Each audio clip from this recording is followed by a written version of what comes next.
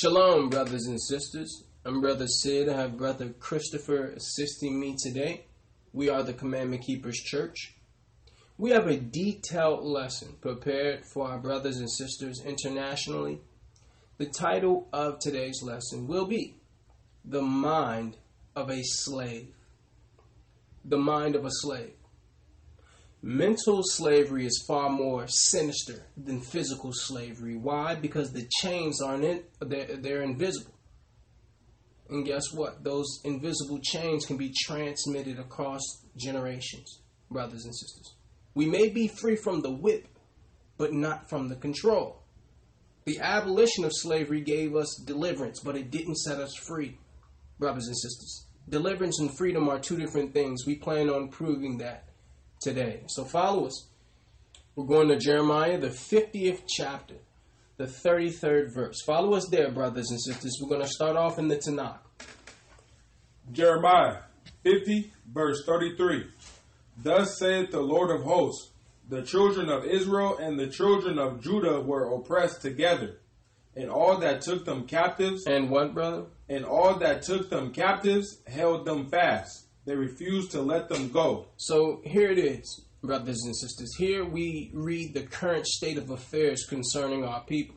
Could you read that again, brother? Because we're seeing that the Most High shows himself sensible of the oppression we constantly endure. Verse 33.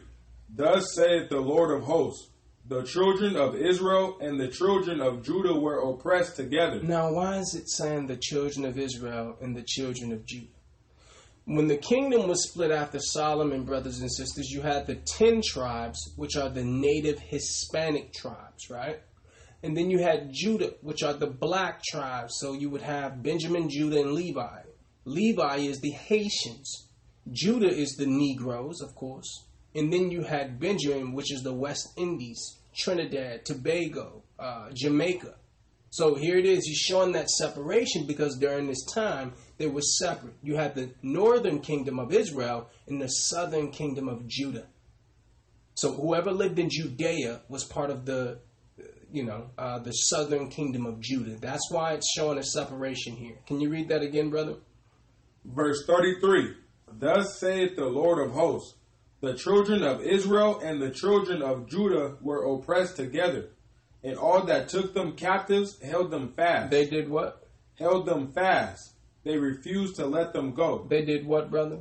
And held them fast. They refused to let them go. They refused. So it's telling you, number one, all the people that have taken us captive, they refuse to let us go. So guess what? The refusal to relinquish the yoke points to a perpetual state of oppression, brothers and sisters. We go from one captivity to another.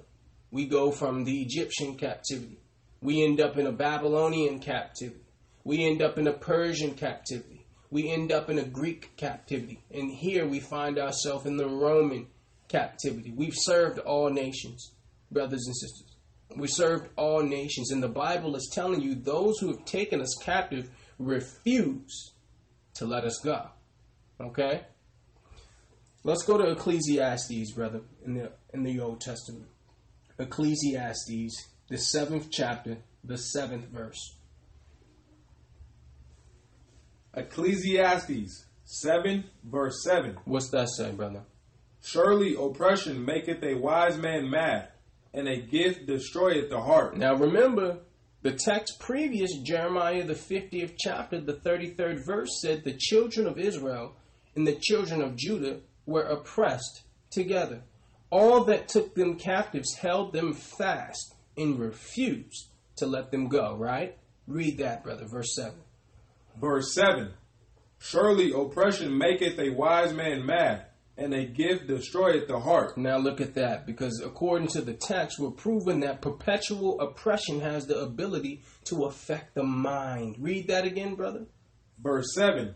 Surely oppression maketh a wise man mad. It does what, brother? Maketh a wise man mad, and a gift destroyeth the heart. See, so the author implies a disturbance of the mind as a result of perennial subjugation.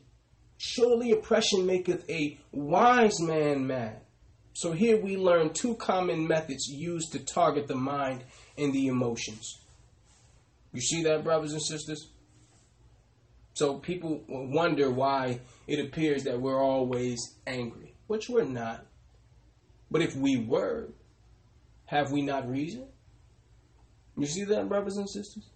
Surely oppression maketh not a foolish man, a wise man mad. Why? Because he's looking at the subjugation. He's looking at the oppression. He's looking at the difference in how people are being treated, right?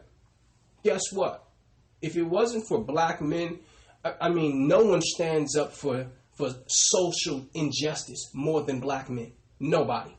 So if it wasn't for black men, brothers and sisters, it would be even worse. Think about it. Think about the Malcolm X's. Think about the Martin Luther Kings, right? Think about the Thurgood Marshalls. See? So if it wasn't for the so-called black man or the Jew, no one would stand up for social injustice.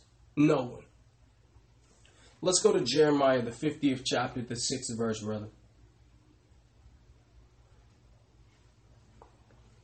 Jeremiah 50, verse 6. My people have been lost sheep. Their shepherds have caused them to go astray. They have turned them away on the mountains.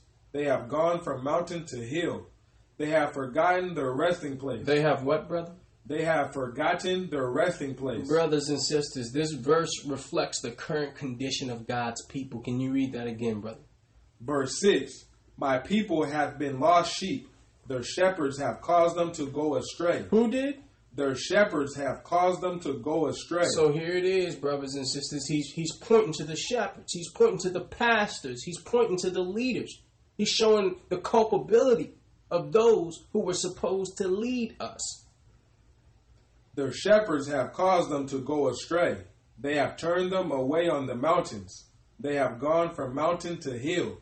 They have forgotten their resting place. So here it is. We see that by reason of the ancient covenant the Most High made with our fathers, we are said to be lost.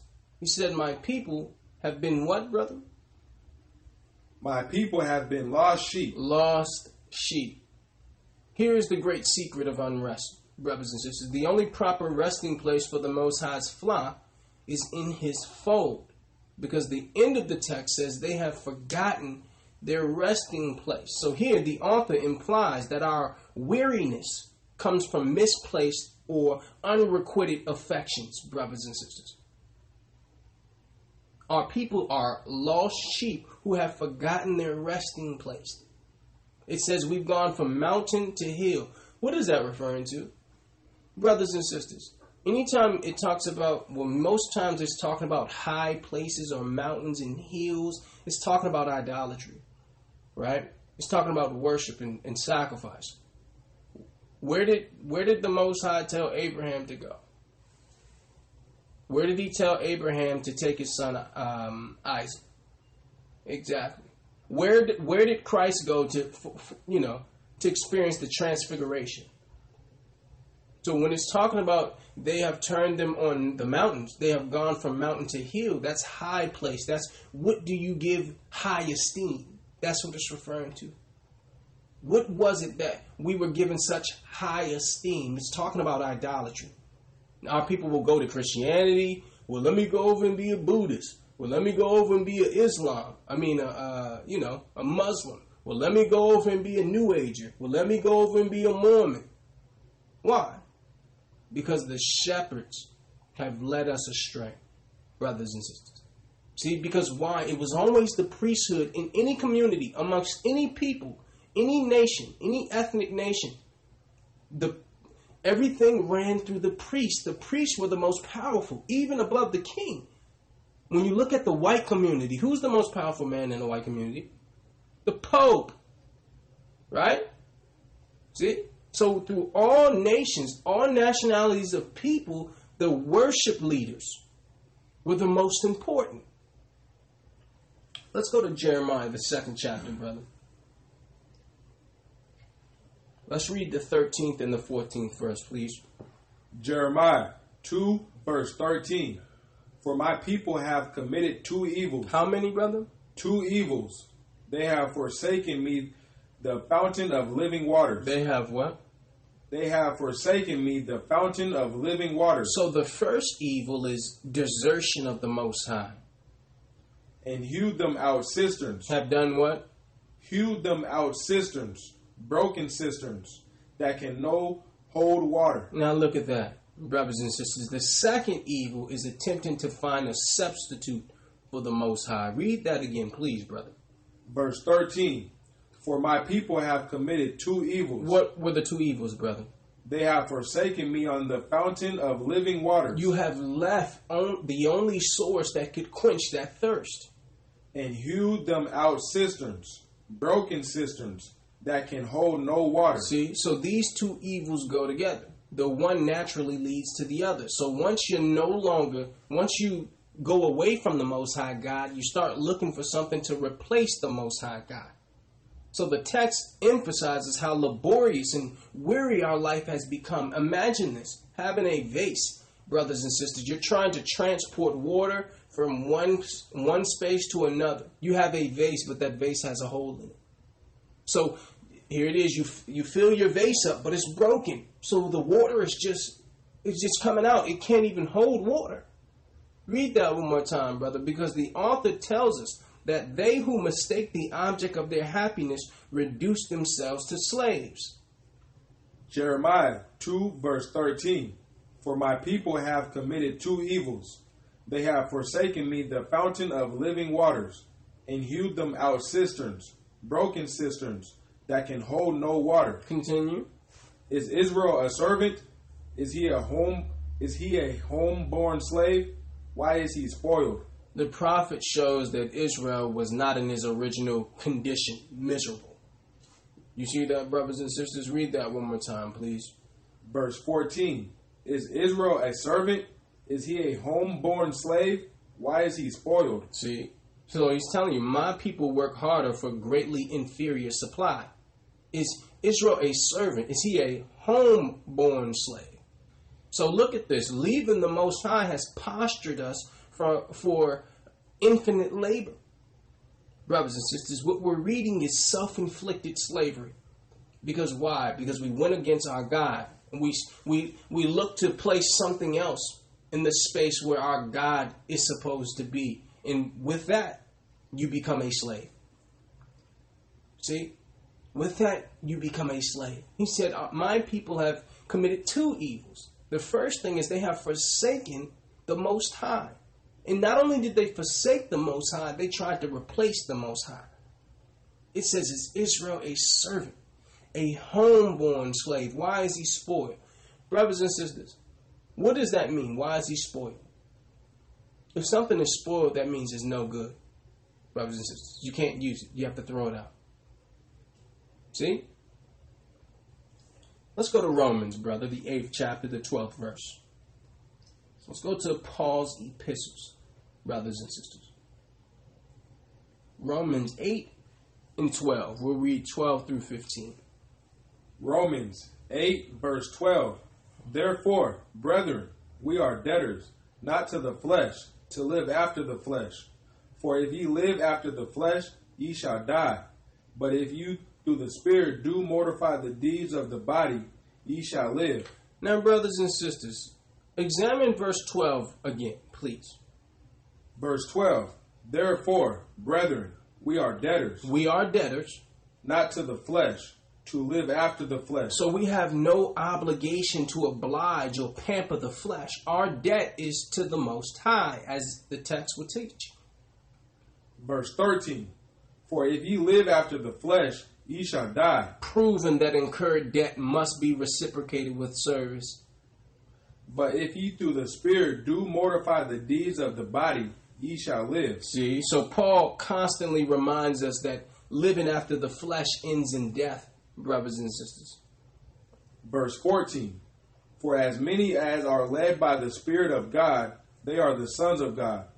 For ye have not received the spirit of bondage again to fear, but ye have received the spirit of adoption, whereby we cry, Abba, Father. So here it is, brothers and sisters. Paul is teaching us or telling us if we live simply to gratify the flesh, we will certainly be disappointed. The pursuance of fleshly gratification results in what? A spiritual bondage. How do we know? Read verse 15, brother. Romans 8:15.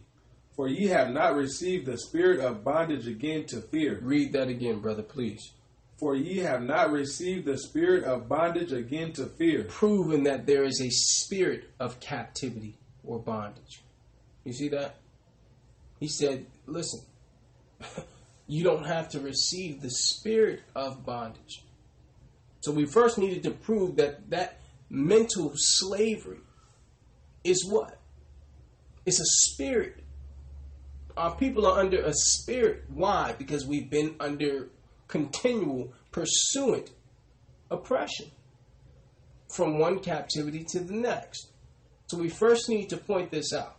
There's nothing wrong with saying that our people have a slave mentality, because anyone who's been through what we've been through would have a slave's mentality. So we're not looking to excoriate our people. We're not looking to castigate our people. We're looking to reveal something. We're looking to shed light on something. Because why? If you don't shed light on it, you cannot fix it. So we must shed light on this, brothers and sisters.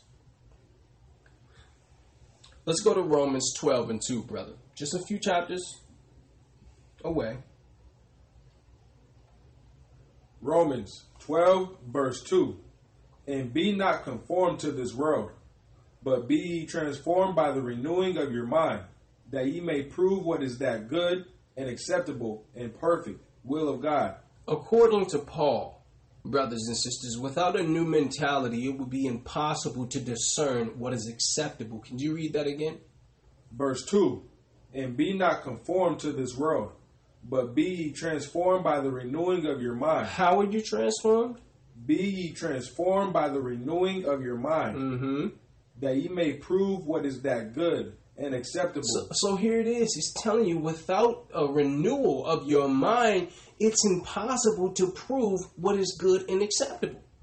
So the call for reprogramming proves that our current state is one of conformity, brothers and sisters. We have been subjugated so long we can't discern the difference between freedom and captivity. We're going to talk about it today, brothers and sisters. Follow us to Romans, the 8th chapter, the 6th verse. The mind of a slave. Romans 8, verse 6. For to be carnally minded is death, but to be spiritually minded is life and peace. Because the carnal mind is enmity against God, for it is not subject to the law of God, neither indeed can be. Let's first deal with the context, brothers and sisters. Then we'll subsequently conceptualize the text. Could you read verse 6 again, brother? Because these two states of carnal and spiritual mindedness divide the whole world. Verse 6. For to be carnally minded is death, but to be spiritually minded is life and peace.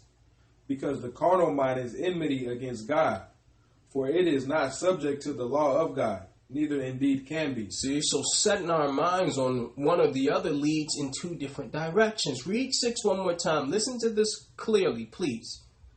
Verse 6. For to be carnally minded is death. Carnally minded leads to death. But to be spiritually minded is life and peace. So look at that. Paul here proves that mentality and results are interdependent. You see that, brothers and sisters? Your altitude comes from your attitude. We can examine a person's mentality and prognosticate the future destination. Paul is showing us here. He said your mind, your mentality tells us, it prognosticates where the result is, where the destination is. Brothers and sisters. Read the next scripture, brother, please. Verse 7. Because the carnal mind is enmity against God. That means enmity is telling you that the carnal mind is in a constant state of hostility against God. Because the carnal mind is enmity against God, for it is not subject to the law of God, neither indeed can be. See, so it's telling you that a carnal mind will never be subject to the Most High God. They'll only be subject to their masters, which typically is their flesh. Remember, Paul said what? He who Whoever you yield to, you become a servant to, right? So whoever you follow, whoever you obey, you become a servant to. Who are most people following? Their flesh, brothers and sisters. Their flesh has become their God, right? They're being led by the drug addiction. They're being led by the alcohol addiction. They're being led by the lust. They're being led by their loins. So every decision they make is based on smoking that reefer.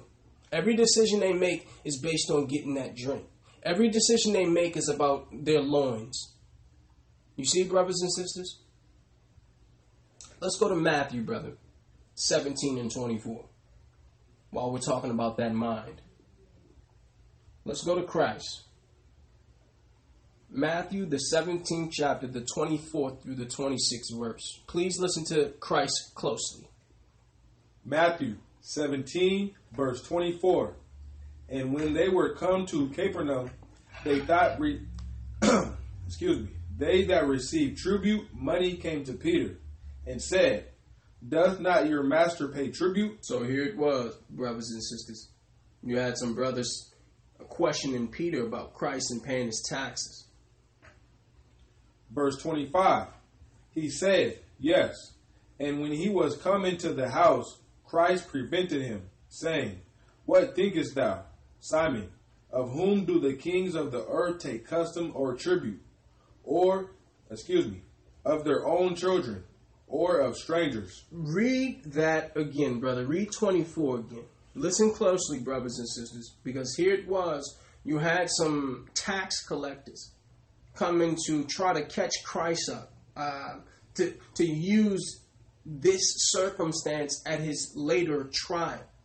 You had brothers that, according to the text, came to question Peter about if Christ paid taxes. Matthew 17 and 24. And when they were come to Capernaum, they that received tribute money came to Peter and said, doth not your master pay tribute? He said, yes. And when he was come into the house, Christ prevented him, saying, what thinkest thou, Simon, of whom do the kings of the earth take custom or tribute? Of their own children, or of strangers? Now, brothers and sisters, Christ's purpose was not to argue for exemption, but to prepare the way for a lesson. They who received the tribute were not capable of comprehending the protest. Therefore, it was addressed to Peter. You see that? Christ wanted to provide evidence of our subjugation to the heathen, because he said, who do the kings of the earth take taxes from? Their own children or strangers? Read that one more time, brother. Verse 25. He said, yes. And when he was come into the house, Christ prevented him, saying, what thinkest thou, Simon, of whom do the kings of the earth take custom or tribute? Of their own children or of strangers? Peter saith unto him, what did he say? Of strangers. Christ saith unto him, what did Christ say? Then are the children free. Read 26 one more time, please, brother. Listen closely. Verse 26. Peter saith unto him, of strangers. Christ saith unto him, what did Christ ask? Then are the children free? So look at that. He said, well, are the children free then? If the kings of the earth are only taking taxes and tribute from those who are strangers unto them, then are the children free? What was Christ doing? He was providing evidence of our subjugation to the Gentiles. He was showing that in all reality, we were subjects of they who collected. He was implying that our people had a hard time identifying what captivity looked like. And here it is, he's talking to Peter. You know who Christ built the church on? So he took taxes to show. Who is he taking taxes from? From his own or for the stranger? Peter said, well, of the alien, of the stranger. Christ said, well, then are we free? You see that, brothers and sisters? So right away he was challenging how we perceive freedom. He's showing Peter, like, Peter, freedom and deliverance are two different things. Right? They're not beating you with a bullwhip, but you're not free. Okay? Let's go to Isaiah, brother, 61. Isaiah, the 61st chapter, the 1st through the 3rd verse. Isaiah 61, verse 1. The Spirit of the Lord God is upon me, because the Lord hath anointed me to preach good tidings unto the meek. He hath sent me to bind up the brokenhearted, to proclaim liberty to the captives, and the opening of the prison to them that are bound. Read that again, brother, please. Verse 1. The Spirit of the Lord God is upon me, because the Lord hath anointed me to preach good tidings unto the meek. He hath sent me to bind up the brokenhearted, to proclaim liberty to the captives. Now, brothers and sisters, why are they broken-minded or broken-hearted? Because that's the side effects of captivity. Look at it again. Read that one more time, brother, because look at the link, the correlation between the broken-hearted or broken-minded and the liberty for captives. Isaiah 61 and 1. The Spirit of the Lord God is upon me, because the Lord hath anointed me to preach good tidings unto the meek. He hath sent me to bind up the brokenhearted, to proclaim liberty to the captives, and the opening of the prison to them that are bound. Opening of the prison to them that are bound. Brothers and sisters. Now, this is not physical prison, brothers and sisters. He's talking about something completely different. It's obvious when he says brokenhearted, we know he's talking about broken-minded. So he's saying that our mind is in prison. Proclaim liberty to the captives, the opening of the prisons to them which are bound. So we're talking about what? The side effects of captivity. That's where the broken mind comes from. And until we identify what it looks like, we cannot correct it. So we have to identify it in order to correct it. And we intend to do that today, utilizing God's word, brothers and sisters. Let's go to Psalms 107, brother. Psalms chapter 107, verse 10. Psalms 107, verse 10. What's that say, brother? Such as sit in darkness and in the shadow of death, being bound in affliction and iron, because they rebelled against the words of God. Why? Because they rebelled against the words of God, and contemned the counsel of the Most High. Therefore he brought down their heart with labor. He brought down what? He brought down their heart with labor. They fell down, and there was none to help. So here the psalmist shows a correlation with the darkness and our captivity. Could you read verse 10 again, brother? Verse 10. Such as sit in darkness and in the shadow of death, being bound in affliction and iron. Now look at that. The darkness is the mental aspect of the physical captivity, brothers and sisters. Continue. Verse 11. Because they rebelled against the words of God, and contemned the counsel of the Most High. Therefore he brought down their heart with labor. With what? He brought down their heart with labor. They fell down, and there was none to help. So here it is. The psalmist implies that captivity subdues even the stoutest heart, brothers and sisters. If we examine the text closely, it shows that captivity has a lasting effect on the mind. Now that we know there's been an effect on our mentality, we must identify it, because here the psalmist is telling you. Read verse 12 again, brother. Verse 12. Therefore he brought down their heart with labor. They fell down, and there was none to help. Do you see that, brothers and sisters? So it's no way possible that we could not be, affected by what has transpired. Even hundreds of years ago, because slavery still exists, brothers and sisters. It's just not with whips and chains. They got smarter. They knew they had to move it off of that. When you were talking about the abolition of slavery, they understood that the sentiment had changed. Even amongst white people, they were seeing it as barbaric, brothers and sisters. So they said, in order to hold them down, we have to take the chains away. We have to do something else. We're not going to be able to continue to do it this way. Now, we're going to hold them, because how do we know? Jeremiah said what? All that took them captive refused to let them go. So that implies that what? We're not free yet, brothers and sisters. And many of our people are walking around like they're free. Because they're not being beat with whips and chains. You're not free. Christ showed you. Christ told you. You paying taxes? And that's just one of the things, brothers and sisters. We're going to identify a lot of things that are used to do what? Keep us in that mental space of slavery, of captivity. Why? Because you can never be free as long as you stay in the dark. Why? Because you can't see the chains. See? So we have to shed light so you can see the chains, brothers and sisters. Let's go to Isaiah, Brother Christopher. Isaiah, the 5th chapter, the 13th verse. Isaiah 5, verse 13. Therefore my people are gone into captivity. Why, brother? Because they have no knowledge. Why? Because they have no knowledge. And their honorable men are famished, and their multitude dried up with thirst.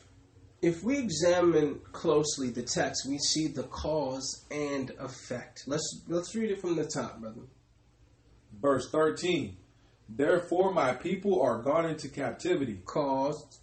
Because they have no knowledge. Now look at that. We're seeing cause and effect, brothers and sisters. You see that? Read that one more time, brother. Verse 13. Therefore my people are gone into captivity, because they have no knowledge, and their honorable men are famished, and their multitude dried up with thirst. Please examine the consequences of our delinquencies, brothers and sisters. Because of the men of Israel, foolish, reckless, and willful ignorance, we see the reciprocation of captivity. He said, my people go into captivity because they have no knowledge. The honorable men, see, because in the Bible, it was the responsibility of the man to do what? To disseminate the knowledge. It was the man. It was the father. It was the men. And now, in this society, nobody have less value than a man. Right? And that's on purpose. Because they understand that the Most High always used men. So there was a direct correlation with what the men were doing there, the behavior of the men and the current condition, brothers and sisters. See? The man is the head. So if you want to, when you box, brothers and sisters, the first thing they teach you is how to hit the head.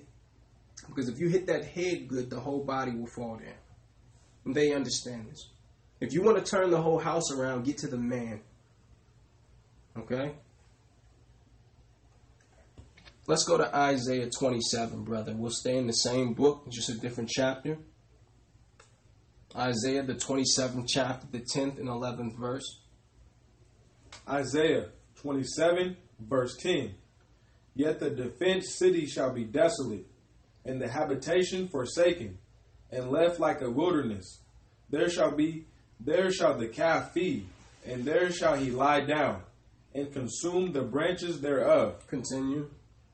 When the boughs thereof are withered. When the boughs is talking about a tree. When the boughs thereof are withered, they shall be broken off. The women come. They do what? The women come, and set them on fire. For it is a people of no understanding. Why are the women able to come and set them on fire? For it is a people of no understanding.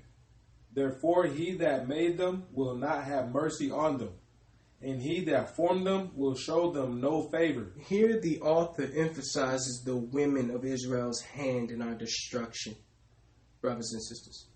Read verse 11 again, please, because the women are naturally security driven. So they began to take the helm in lieu of our negligence. It says because men weren't stepping up, women started taking over. Right? Read that again, please. Verse 11. When the boughs thereof are withered, they shall be broken off. The women come, and set them on fire.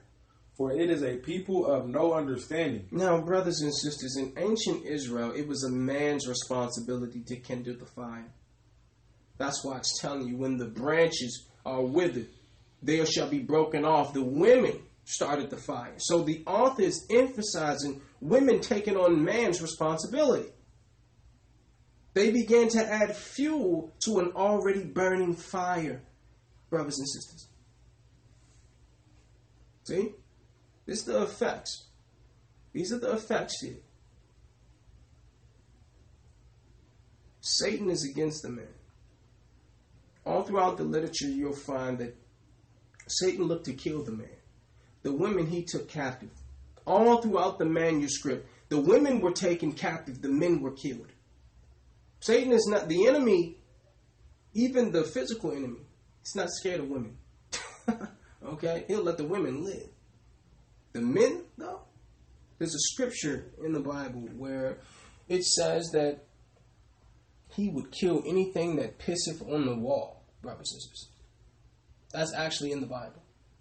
When it talks about pisseth on the wall, that's a man. Only a man can pee on the wall. So everyone knows that if you want to take something down, you have to go through the man. Okay? And here it was. Isaiah told us what? Therefore my people are gone into captivity because they have no knowledge. The honorable men are famished. Their multitude dried up with thirst. It's all connected to the man and his lack of production, his lack of understanding, his lack of application. And what comes from that? Isaiah 27:11 says that the women started doing the man's job. Why? Because the man has no understanding. Because why? Sisters, Israelite women are not going to stand by, okay, and do nothing. When the man is not doing what he's supposed to, then the sister feel like she need to get up and start doing things, which never works. And we're going to show you. Let's go to Isaiah, the 3rd chapter, brother.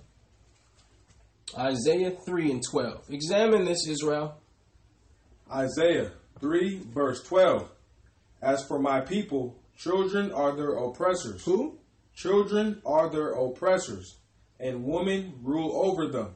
O my people, they which lead thee cause thee to err, and destroy the way of thy paths. Look at that. Isaiah reveals a society that can be aptly described as upside down.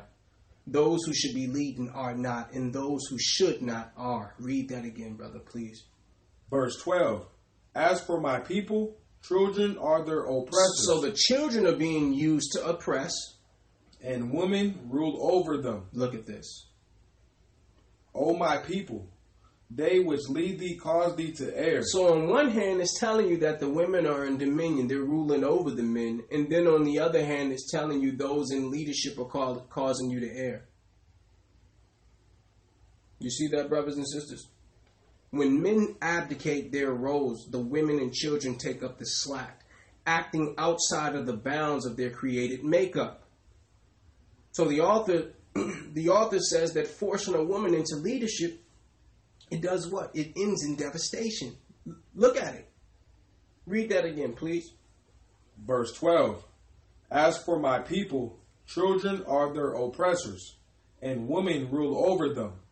O my people, they which lead thee cause thee to err, and destroy the way of thy path. See? Because there needs to be a man there. When there's no man there, it affects the children. The children become the oppressors. Well, can we just do the holiday one time? We're going to do it for the children. See? So the children were being used to oppress the men. And the men would do what? They would submit. And then what would happen after that? Everything would be destroyed. So the author is telling us that forcing women into a leadership role ends in devastation. Why? Because they're inexperienced and unqualified. When the man is out of course, the nation suffers. A woman is supposed to be a helpmeet. She's supposed to help, right? She's not supposed to steer. She's not supposed to drive. And this is part of the captivity, brothers and sisters. We need to point this out because in our community, especially the black community, I've never seen so many reverse relationships, so many reverse households when the woman is wearing, never seen it in any other community like it is in ours. And that's part of the slave mentality. Let's go to Genesis, brother, the 3rd chapter, the 16th verse. A scripture we've read many times, but possibly not in the light in which it will be explained today. Genesis 3, verse 16. Unto the woman he said, I will greatly multiply thy sorrow and thy conception. Brothers and sisters, in every part of a woman's life there's concern. And Satan will look to manipulate that spirit of trepidation. In sorrow thou shalt bring forth children, and thy desire shall be to thy husband. Read that again, brother. In sorrow thou shalt bring forth children, and thy desire shall be to thy husband, and he shall rule over thee. So look at this, brothers and sisters, because the curse on Eve was that the woman's desire would be to usurp the place of the man's headship. See, this verse is one of the most difficult in all of the Old Testament to explicate because the English translation is deceptive. Read that again, brother, please. Verse 16. Unto the woman he said, I will greatly multiply thy sorrow and thy conception. Now remember, this is a curse here, brothers and sisters, okay? In sorrow thou shalt bring forth children, and thy desire shall be to thy husband. Now I've seen many people interpret this as saying that she's gonna want to desire to be with her husband. It's not saying that, because look at the second half of that same text. And thy desire what, brother? And thy desire shall be to thy husband, and he shall rule over thee. You see that contrast? Her desire would be to her husband, and he shall rule over you. If this text is saying that her desire would be to be with her man and all that, why is it talking about he shall rule over thee? It's telling you that the Most High put a curse there because of Eve, and Eve leading her husband, right? When he should have been leading. That she would have there's a desire, there's something in a woman where she believes she's supposed to be the authority. Happy wife, happy life, right? So the Most High is showing that a woman would feel this way, but the man will not allow it. He shall rule over thee. See, she's going to have that desire, but man won't allow it. See? Now the war comes in. Let us prove that, brothers and sisters. Let us prove that where it says thy desire shall be to thy husband, it's talking about her desire to usurp the man's headship, his authority. What we would have to do in this moment, brothers and sisters, is we would look for a scripture that uses the same type of vernacular, right? Let's go to Genesis 4. We don't have to go far. Let's go to Genesis 4 and 7. Look at the verbiage here. Genesis 4, verse 7. And this is to Cain. If thou doest well, shalt thou not be accepted. If you do the right thing, Cain, will you not be accepted? And if thou doest not well, sin lieth at the door. What lieth at the door? Sin lieth at the door. Listen. And unto thee shall be his desire, and thou shalt rule over him. Read that again, brother. Verse 7. If thou doest well, shalt thou not be accepted? And if thou doest not well, sin lieth at the door. And unto thee shall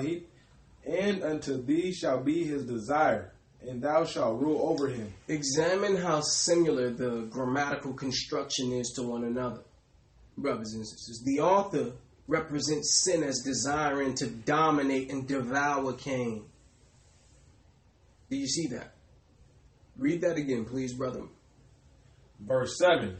If thou doest well, shalt thou not be accepted? And if thou doest not well, sin lieth at the door. If you don't do well, sin is at the door. And unto thee shall be his desire. And unto thee shall be his desire. It's talking about sin. His desire should be to rule over you, but... And unto thee shall be his desire, and thou shalt rule over him. See, so he's saying his desire is going to be to dominate you, but you have to rule over that sinful desire. Do you see that, brothers and sisters? See? So sin's desire was to entice and persuade him to that which was evil and prevail and rule over him. Now, some may say sin doesn't have the ability to dominate over a man. We beg to differ. Let's go to Romans 6 and 12.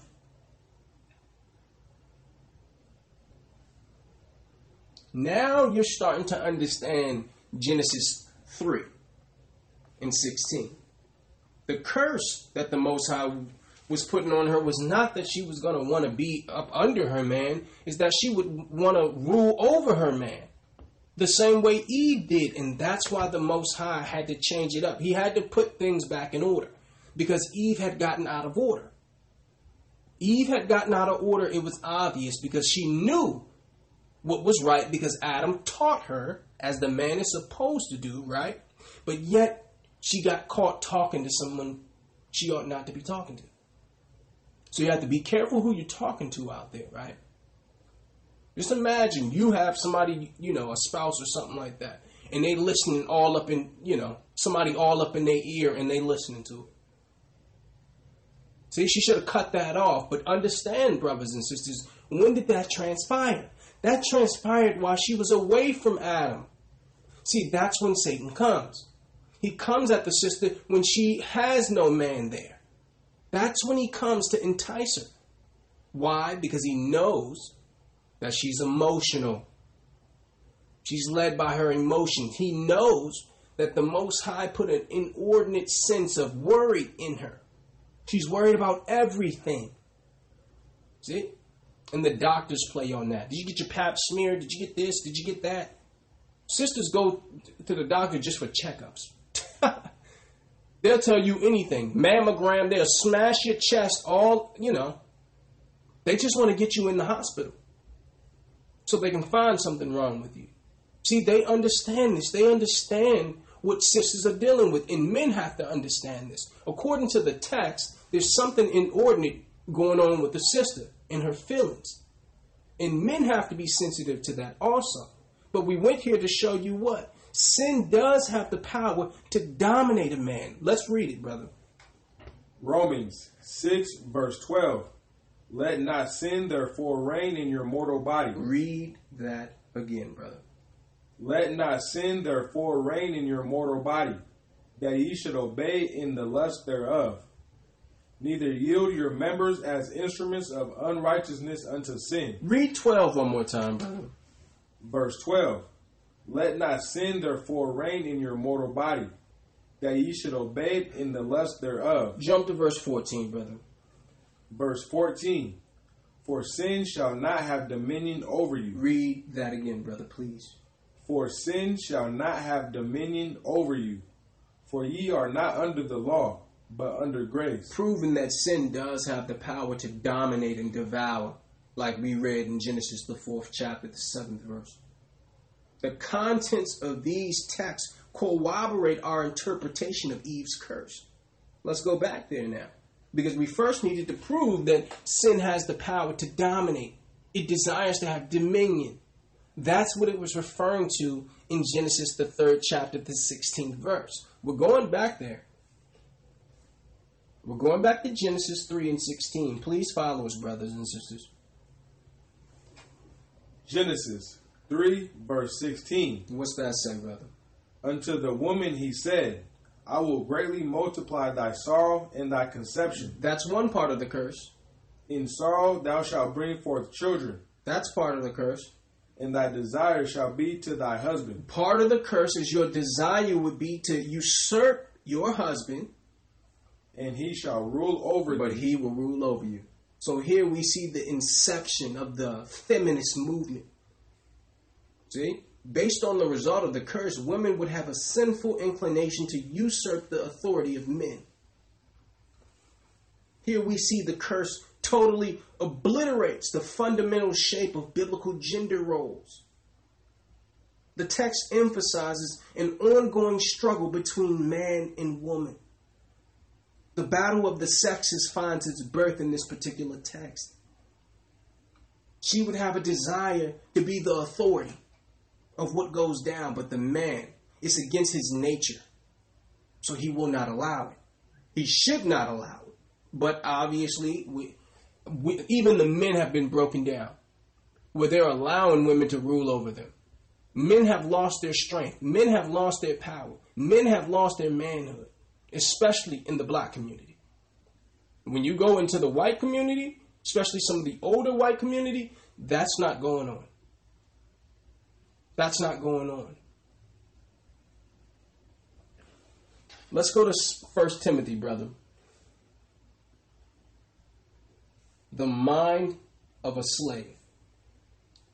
1 Timothy 2 and 12, brother.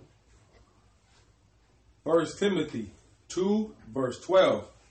But I suffer not a woman to teach, nor to usurp authority over the man, but to be in silence. Now, brothers and sisters, the Pauline text bequeathed a powerful anti-feminist ideology. Could you read that again? Verse 12. But I suffer not a woman to teach, nor to usurp authority over the man, but to be in silence. For Adam was first formed, then Eve. And Adam was not deceived, but the woman being deceived was in the transgression. See? So Paul emphasizes the prohibition of a woman assuming a stance of independent authority. The Bible chronologized the perpetuation of the egalitarian concept with Jezebel, brothers and sisters. See that? If Satan can get the woman to disregard the man's authority, he can move her outside of the natural protection of the man, exactly where he wants you. Exactly where he wants you. It tells you Adam was not deceived. He was disobedient. There was a difference. He wasn't deceived. He knew exactly what he was doing. Eve, she was actually deceived. See? So we're not here to say Adam was any better. Eve was actually deceived. She didn't know. Adam knew exactly what he was doing. And that's why the Most High created Adam first. According to the Bible, whatever comes first is authority. Okay? Whatever comes first is responsible for what comes next. Just like parents and children. And it makes it clear that Adam was not deceived. The woman was deceived. And women are easily deceived. Sisters, let's be real. How many times have you been deceived? How many times have you been deceived from a brother? Exactly. Exactly. So admit it. Admit it. Let's go to Ezekiel, brother, 34 and 31. The mind of a slave. We had to do this for our people, brothers and sisters, because we have to get out of this captive mindset. But it's hard to identify the mindset without the Bible. We're not here to blame our people.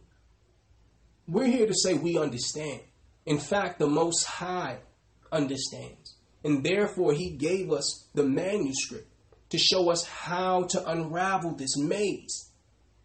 He understands that being in captivity for this long, it has to affect your mind. And anyone saying otherwise is speaking foolishness. Read 31, brother, please. Ezekiel 34, verse 31. And ye my flock, the flock of my pasture, are men. They're who? Are men. They're who? Are men. Read that again, brother, please. Verse 31.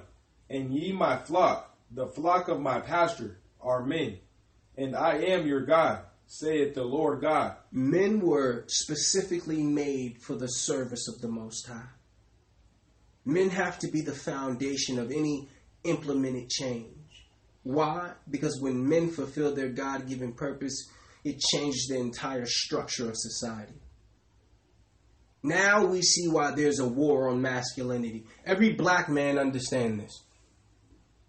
He have to lighten the tone of his voice. He got to put a purse on and all this stuff. He got to have tight, oh, he's yelling. He's angry. He's raising his voice.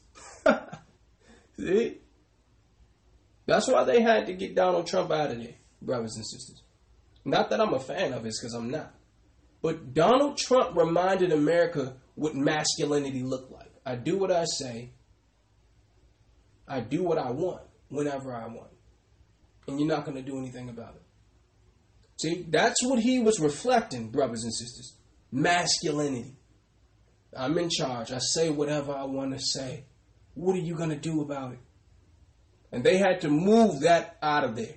Because now what? They're trying to push this feminist movement. Now we look at what we have. We have a female vice president. They had Barack in there, right? Soft-spoken, intelligent brother. But there was nothing masculine about his character.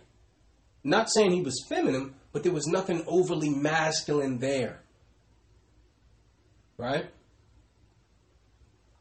We're seeing why. Read it again, please, brother. Ezekiel 34 and 31. And ye my flock, the flock of my pasture, are men. Are who? Are men. And I am your God, saith the Lord God. Saith who? Saith the Lord God. Saith the Commandment Keepers Church. Saith the Lord God. Saith Brother Sid and Brother Christopher. Saith the Lord God. The Most High said the flock of his pasture is men. That's what the Most High said. So any woman preacher and all that need to step down. Because I don't see how you could be doing that when Paul in the New Testament says a woman can't have authority over a man, especially in a church structure. Because remember, those letters, those epistles were just that. They were letters to the church. So it's telling you in a church structure, when it comes to the Most High, woman cannot be an authority over the man. That's confusion. Anytime you see that, understand Satan is at work. Now, sisters are great teachers with other stuff. So they may teach you how to sew and cook and do taxes and all that. Yeah, all that's fine. We're not saying sisters can't teach. But when it comes to God's word, that's not your position, sister. And if you start doing a man's job, that means the job that God created for you is going undone. Everyone can't drive the ship, steer the ship. So sisters are great at what God intended them to be, for what God intended their use. Men are great for what God intended them to be. Things have gone, haywire. And it's part of the slave's mentality. We needed to point it out. If you're seeing this amongst your family, amongst your friends, where the woman is the authority, right? And you know how they did this, brothers and sisters? They made it so sisters would make more money than the brothers. They did that on purpose. That was part of how they could get the woman to assume the authority. Because since she's making more money, she's the authority. You do what I tell you to do. I was listening, overhearing a conversation the other day. A brother, just venting, in the barbershop. And saying, yeah, man, listen, the vaccines and all that stuff that's going on with your children, you got to put your foot down in your house. He said, it's not my house. This is where it is. They did this strategically. And it starts at high school. Why? Because sisters learn linearly. So you can put anything in front of a sister and she can learn it, whether she's interested or not. See? And that's why they started using the education that way, because men, they don't learn like that. Men only learn what they're interested in. Brother Christopher, I need you to read Ezekiel 34 and 31 one more time. Ezekiel 34, verse 31. And ye my flock, the flock of my pasture, are men, and I am your God, saith the Lord God. And anyone who says otherwise is of the devil. Okay? This society is trying to minimize the importance of men. And this goes on, especially in our community. There's a reason why they're trying to feminize all black men. There's a reason why they elevate the status of the black men they have elevated. There's a reason for this, brothers and sisters, because they know as long as the man is weak, they can continue to steamroll over our entire nation. They'll use the children. They'll use our women as bed layers, as rump shakers. That's what they use our sisters for. Our sons as what? Jail labor. See? They know they got full access to the entire family. Why? Because the man ain't a man anymore. In fact, let us show you what David had to say about a man being a man. Let's go to 1 Kings, brother. 1 Kings, the 2nd chapter, the 1st through the 3rd verse. 1 Kings 2, verse 1. Now the days of David drew nigh that he should die, and he charged Solomon his son, saying, He told this to his son Solomon. I go the way of all the earth. Be thou strong therefore, and show thyself a man. Do what? Show thyself a man. Imagine that. What a thing for a father to say before he leave the earth to his son. He said, prove yourself a man. Look at that, brothers and sisters. Now remember, David was a man who slew thousands, giants and all that, right? Who it tells you he was a good-looking man. Women salivated over David, right? But I want you to see what he said the measurement of a man was. Remember, this is a man who was king. This was a man who had a harem, of women. This was a man who slayed many men, including giants. Read verse 2, brother, please. Verse 2. I go the way of all the earth. Be thou strong therefore, and show thyself a man. He told his son, prove yourself a man. Verse 3. How do you prove yourself a man? And keep the charge of the Lord thy God, to walk in his ways, to keep his statutes, and his commandments, and his judgments, and his testimonies, as it is written in the law of Moses, that thou mayest prosper in all that thou doest, and whithersoever thou turnest thyself. Here we read David's measurement of a man. See?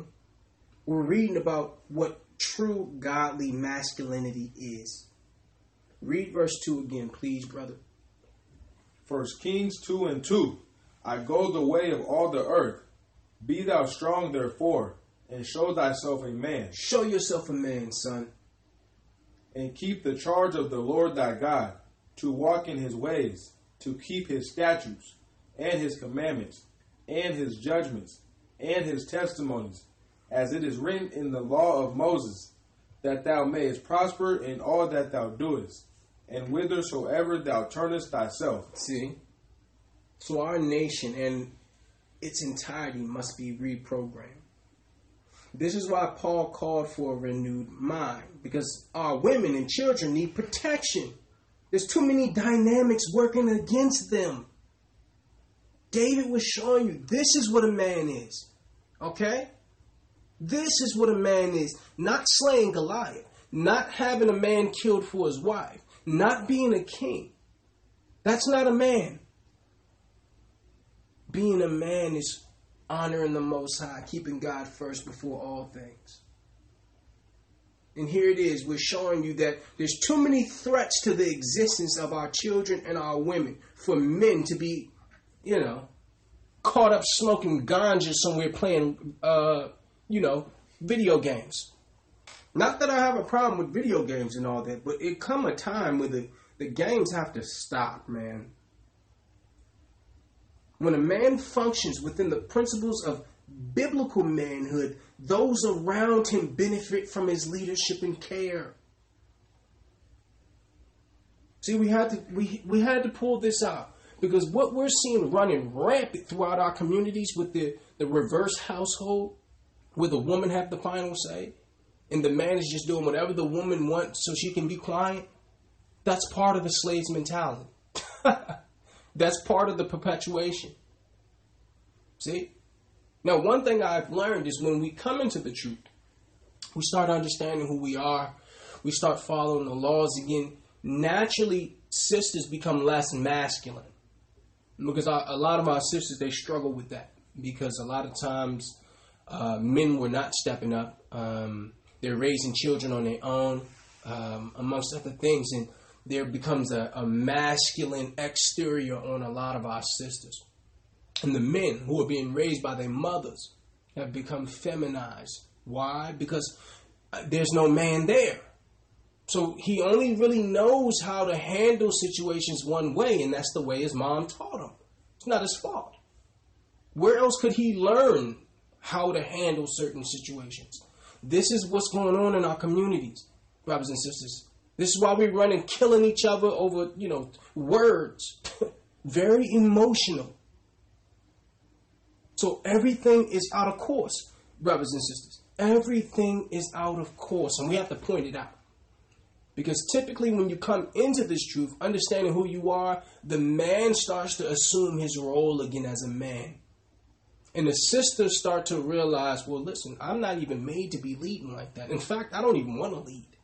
I think a lot of sisters would love for a man, you know, a lot of our mothers who were single and raised these boys, she would have loved for a man to have been there, to rub her back, to pay some bills, to take out the trash. Trust me.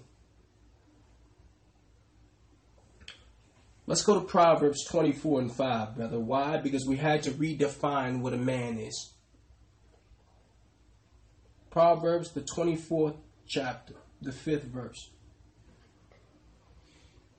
Proverbs 24, verse 5. A wise man is strong. Yeah, a man of knowledge increaseth strength. Read that one more time, brother, because this is the number one law of power. Verse 5. A wise man is strong. Yeah, a man of knowledge increaseth strength. Knowledge is power. We must strengthen our nation with knowledge, brothers and sisters. The text proves that we as men have had the wrong idea of masculinity. We've had the wrong idea of strength. Strength is not sleeping with 100 women. Strength is not carrying a firearm on you. Strength is not joining a gang. Strength is not having tattoos all over your body. Strength is found where? In knowledge. See? We need the reprogramming. Paul said it best. There's no way for you to be able to prove what is acceptable unto the Most High unless you have a renewed mind. And we're proving that today. Let's go to Maccabees, brother. First Maccabees. Let's go to the Apocrypha. First Maccabees, the first chapter, the 56th and 57th verse. Follow us there, please. First Maccabees 1, verse 56. And when they had rent in pieces the books of the law which they found, they burnt them with fire. And whosoever was found with any the book of the testament, or if any committed to the law, the king's commandment was that they should put him to death. Now, brothers and sisters, remember, Proverbs 24 and 5 said, a wise man is strong. A man of knowledge increaseth strength. The enemy understood this because here it was, the Greeks, Edomites here, doing what? Read 56 again, brother, please. Verse 56. And when they had rent in pieces the books of the law which they found, tore up the Bible, they burnt them with fire. And whosoever was found with any the book of the testament, or if any committed to the law, the king's commandment was. What was his commandment, brother? That they should put him to death. Brothers and sisters, examine the actions of our enemy while we were in captivity under the Greeks. They wanted our lack of knowledge to be an impediment to our spiritual defense. See? The enemy's greatest power is what you don't know. You see that, brothers and sisters? Now our brothers don't even pick up a book. I asked a brother the other day, when is the last time you purchased a book, brother? When was the last time you read a book? Because it's just not even in our culture anymore. And I would encourage our people, especially men, start getting some of this literature. Because the enemy is putting his information in the manuscripts, in his books. Because he know you don't read. See? He know you don't read. So they're admitting the truth and all that about who we are, about who our God is, about who they are. All of this is in literature that our people are not even thinking about. We thinking about BT After Dark and all this. This is what we focused on. Hip-hop love. All that, right? While they're ripping up books and burning Bibles. Listen, if it don't matter, if there ain't nothing in the Bible that can release me, then why are you burning my Bible up? Why are you, matter of fact, if it doesn't matter, why are you killing people who you found with the Bible? See, that behavior is suspect already. That they would go through such lengths to keep us from reading that book. See? Let's go to 2 Timothy, brother, 2:15. Because it tells you that the Greeks ripped up every Bible they found and burnt them. And if they caught you with any of the Torah, Tanakh, you were dead. You were dead. 2 Timothy 2:15, brother. What does it say? 2 Timothy 2, verse 15.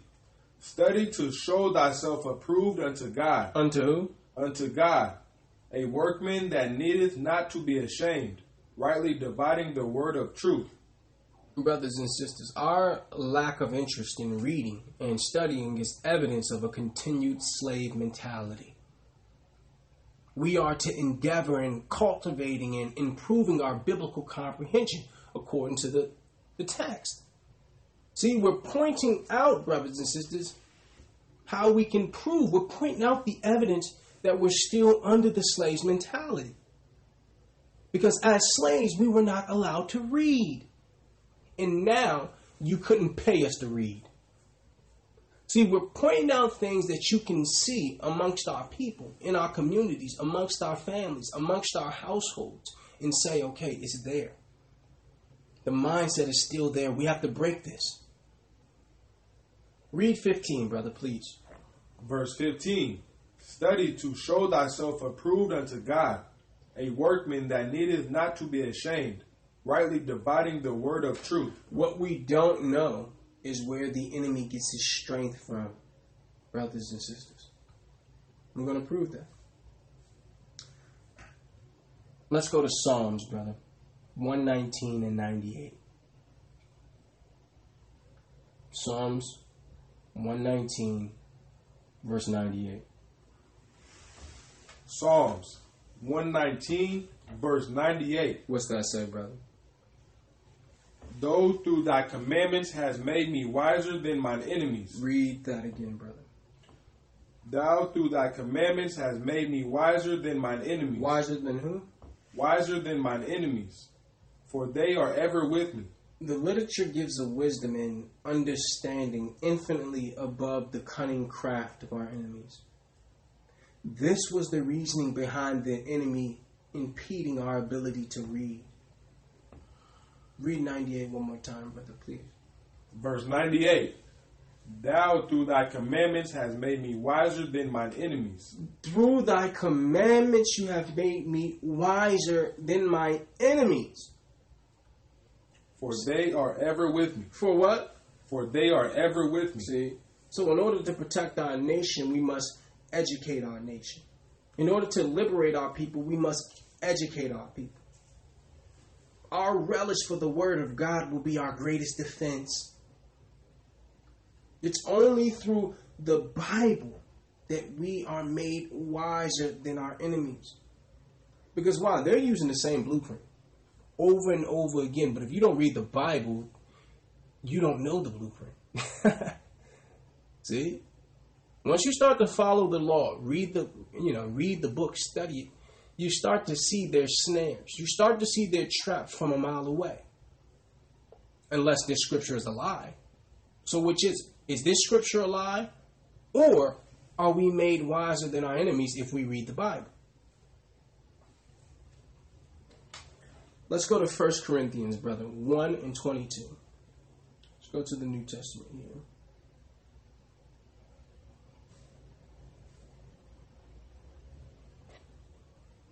First Corinthians 1, verse 22. For the Jews require a sign, and the Greeks seek after wisdom. Read that again, please, brother. For the Jews require a sign, and the Greeks seek after wisdom. What did the Greeks seek after? The Greeks seek after wisdom. Brothers and sisters, it is not a coincidence that the current administration of rulership desires wisdom. It says that our people are looking for something tangible, something they can see, something tangible, a miracle. The Greeks are seeking after wisdom. The Edomites, the white man has always been, they were the Platos, they were the Homers. They always dealt with philosophy. They always were into knowledge. Always. That's why they're the educators. They're the professors. See? So it's a clear contrast here in these two brothers because Esau is our brother, our big brother. The Jews are more physical. They're into tangible. The Greeks are seeking wisdom because they understand the power that come with knowledge.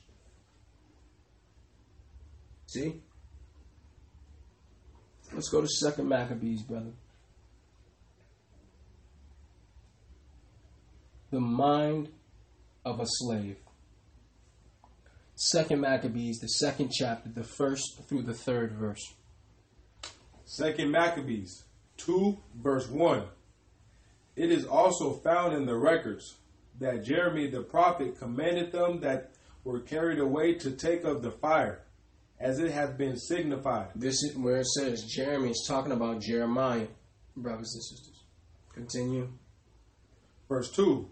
And how that the prophet, having given them the law, charged them not to forget the commandments of the Lord, and that they should not err in their minds, when they see images of silver and gold, with their ornaments. And with other such speeches exhorted he them, that the law should not depart from their hearts. Brothers and sisters, here it was. Jeremiah says the corruption of the mind was a possibility while enduring captivity. He cautioned us not to emulate the oppressors. I'm going to read that from the top. Because Jeremiah understood, according to prophecy, we were going to serve. And we were going to serve longer than he was going to live. And he was warning us, saying, listen, amongst this, while you're in captivity, don't let them rock you. Don't let them rock you to sleep. It's a possibility. Read the first verse, brother, please. Verse 1. It is also found in the records that Jeremy the prophet commanded them that were carried away to take of the fire, as it hath been signified. Continue. And how that the prophet, having given them the law, charged them not to forget the commandments of the Lord, and that they should not err in their minds. And that what? They should not err in their minds. Error in their minds. Continue. When they see images of silver and gold with their ornaments, and with other such speeches exhorted he them, that the law should not depart from their hearts. So he cautioned Israel not to emulate the oppressor. Why? Because the emulation of the oppressor would give evidence to our captive mentality. So he's saying when you go and see all their gold and their idols and all that, listen, don't err in your mind. Okay? Because why? He already knew that our people we love tangible things. We're the only people that had an invisible God. Everyone else's God was visible. That's how we're made. We're very carnal. We're into flesh. We're into, because we're physical specimens. We're very strong. We're very fast. So everything is about that. No intellect. We don't care about that. It's just because of how physically gifted God has made us that this is how we think. Here it was. He's telling us not to err in their minds when they see the silver, the gold, the ornaments. So he was cautioning us not to emulate the oppressor. Why? Because that would give evidence of a captive mentality. Let us show you.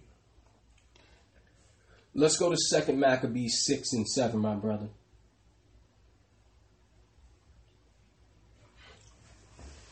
2 Maccabees 6, verse 7. And in the day of the king's birth, every month they were brought by bitter constraint to eat of the sacrifices. They were forced every day of the king's birth month. And when the fast of Bacchus was kept. The fast or the feast of Bacchus, brothers and sisters, I want you to look that up because there's something called the Bacchus Day Parade in Mardi Gras. Mardi Gras connects to this right here, this fast, this feast, brothers and sisters, of Bacchus. I really want you to look that up. Look that up, brothers and sisters. Mardi Gras down in New Orleans with all that all that evil going on down there. Read that from the top, please, brother. Verse 7. And in the day of the king's birth, every month they were brought by bitter constraint to eat of the sacrifices. And when the fast of Bacchus was kept, the Jews were compelled to go in procession to Bacchus, carrying ivy. Carrying what? Carrying ivy. Where? Now, brothers and sisters. See, this is why you have to read ivy. Isn't that in connection with some of their holidays, brothers and sisters? It says the Jews, Israelites, the black men, were compelled. They were forced to follow this. Continue, brother. Verse 8. Moreover, there went out a decree to the neighbor cities of the heathen by the suggestion of Ptolemy against the Jews. So here it was. Ptolemy had a decree that he sent. The king had a decree that he sent amongst all the other nations against the Jews.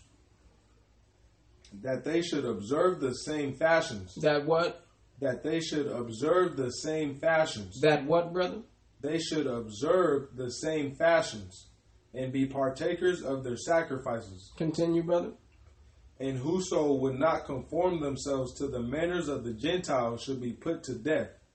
Then might a man have seen the present misery. Look at that. See? So they wanted to force their customs on us, knowing that future generations would intrinsically follow them. See? Following their religious observances and holidays is a sign of bondage, brothers and sisters. You see how they forced it? See? So they understood. Why? Because they seek wisdom. The book of Maccabees is during the Greek Empire. Alexander the Greek. Antiochus Epiphanes. Philip of Macedonia. These were Edomites. They sought after wisdom, so they understood. We need to force them, because we'll only have to force them for a little while. As the children grow up, they'll get used to it. We'll glamorize it. And then, listen, you won't even have to force them. They'll want to do it. You see how intelligent, how diabolically genius that is? Why? Because they're learned, brothers and sisters. We just wanted to show you that they forced us to follow their holidays. And now you look in our community, they don't need to force us. So if you're following their holidays, brothers and sisters, it's part of the slave mentality. The literature is proving that. Let's go to Jeremiah, brother. Let's go there. Let's see what we can find. Because remember, it was Jeremy the prophet or Jeremiah that said, listen, when you see their ornaments, when you see their gold, when you see their silver, do not let your mind err. When did he say that? Let's go to Jeremiah 10 and 2. Jeremiah 10 verse 2. What's that say, brother? Thus saith the Lord. What did he say? Learn not the way of the heathen. What did he say? Learn not the way of the heathen, and be not dismayed at the signs of heaven, for the heathen are dismayed at them. Learn not the ways of the heathen. He's saying, don't follow these Gentiles. You're my people. You don't follow heathens. And why is he calling Gentiles heathens? Because heathens live according to no law. So according to the Bible, if you have no law, you're heathen. You might as well be a caveman. You eat anything you want. You sleep with whatever you want. You wear whatever you want. Right? You're like a caveman. No law. The Bible calls you a heathen. Read that again, please, brother. Verse 2. Thus saith the Lord, learn not the way of the heathen, and be not dismayed at the signs of heaven, for the heathen are dismayed at them. Now look at this, brothers and sisters, because there's something key. He said, be not dismayed at the signs of heaven.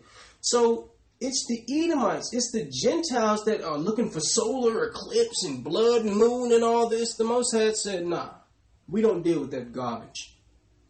I've seen people travel to other states to see a solar eclipse. He said, listen, don't be dismayed at the signs of heaven. Don't pay attention to what's going on out there. Continue, brother. Verse 3. For the customs of the people are vain. Read that again, brother. For the customs of the people are vain. For one cutteth a tree out of the forest, the work of the hands of the workman, with the axe. Now, brothers and sisters, it said the customs of these people are vain. One of their customs is to go into the forest, cut a tree down with an axe, right? Verse 4. They deck it with silver and with gold. They do what? They deck it with silver and with gold. They do what, brother? They deck it with silver and with gold. They deck the halls with... Look at this. Don't tell me the Bible is... I mean, there is no book, brothers and sisters, because this was well before Christ. This was well before Christ. That he's doing what? He's prophesying one of their customs, their heathenistic customs, is Christmas, the Christmas tree. Now, of course, they didn't call it Christmas. They called it something else, but yet the worship was the same. Read verse 3 again, brother, please. Jeremiah 10:3. For the customs of the people are vain. For one cutteth a tree out of the forest, the work of the hands of the workman, with the axe. And listen, where I'm from, some people, they go out to gimbals and all that. They cut down their own trees as part of their tradition. Verse 4. They deck it with silver and with gold.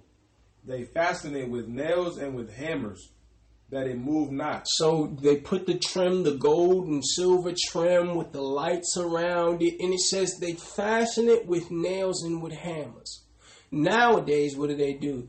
You screw in those nails. You screw it in, right? Down at the bottom to hold it up right. Continue, brother. Verse 5. They are upright as the palm tree, but speak not. Now look at this. Don't tell me this ain't Christmas, brothers and sisters. And if this is the same worship, why is this being done in the Old Testament hundreds of years before Christ, if it has anything to do with Christ? See? This has nothing to do with Christ. Christ was nowhere on the scene while they was doing this worship.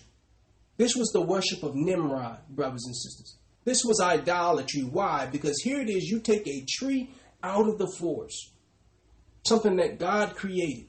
You dress it up with gold and silver and colors and lights. You put it in your house, you erect it up, then you put gifts under it and get on your knees under this tree.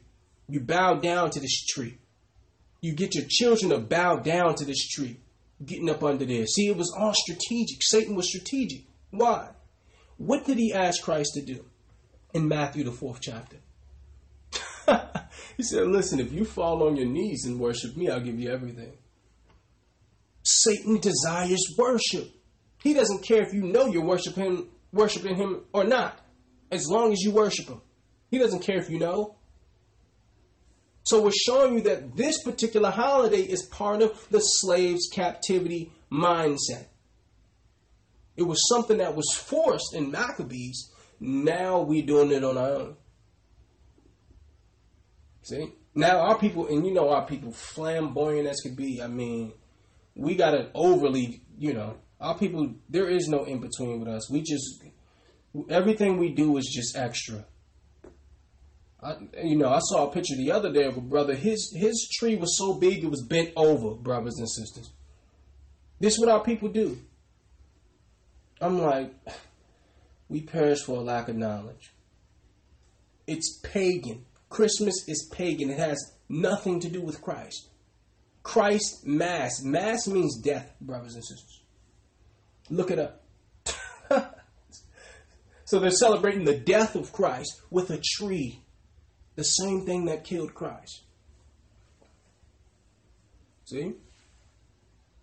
So we're showing you, when you see this, when you see people following these Edomite, not just the Edomite, when you see people following these heathenistic customs, you understand the mind, the slave's mentality is still there. And many of our people don't even know it's a slave's mentality. It's just what they do. See? That's why the Bible is so important. That's why the psalmist said what? Following the commandments have made me wiser than my enemies. See? Read it again, brother. We're going to read it from the top. Read verse 3, please. Jeremiah 10:3. For the customs of the people are vain. For one cutteth a tree out of the forest, the work of the hands of the workmen, with the axe. They deck it with silver and with gold. They fasten it with nails and with hammers, that it move not. They are upright as the palm tree, but speak not. They must needs be born, because they cannot go. Be not afraid of them, for they cannot do evil.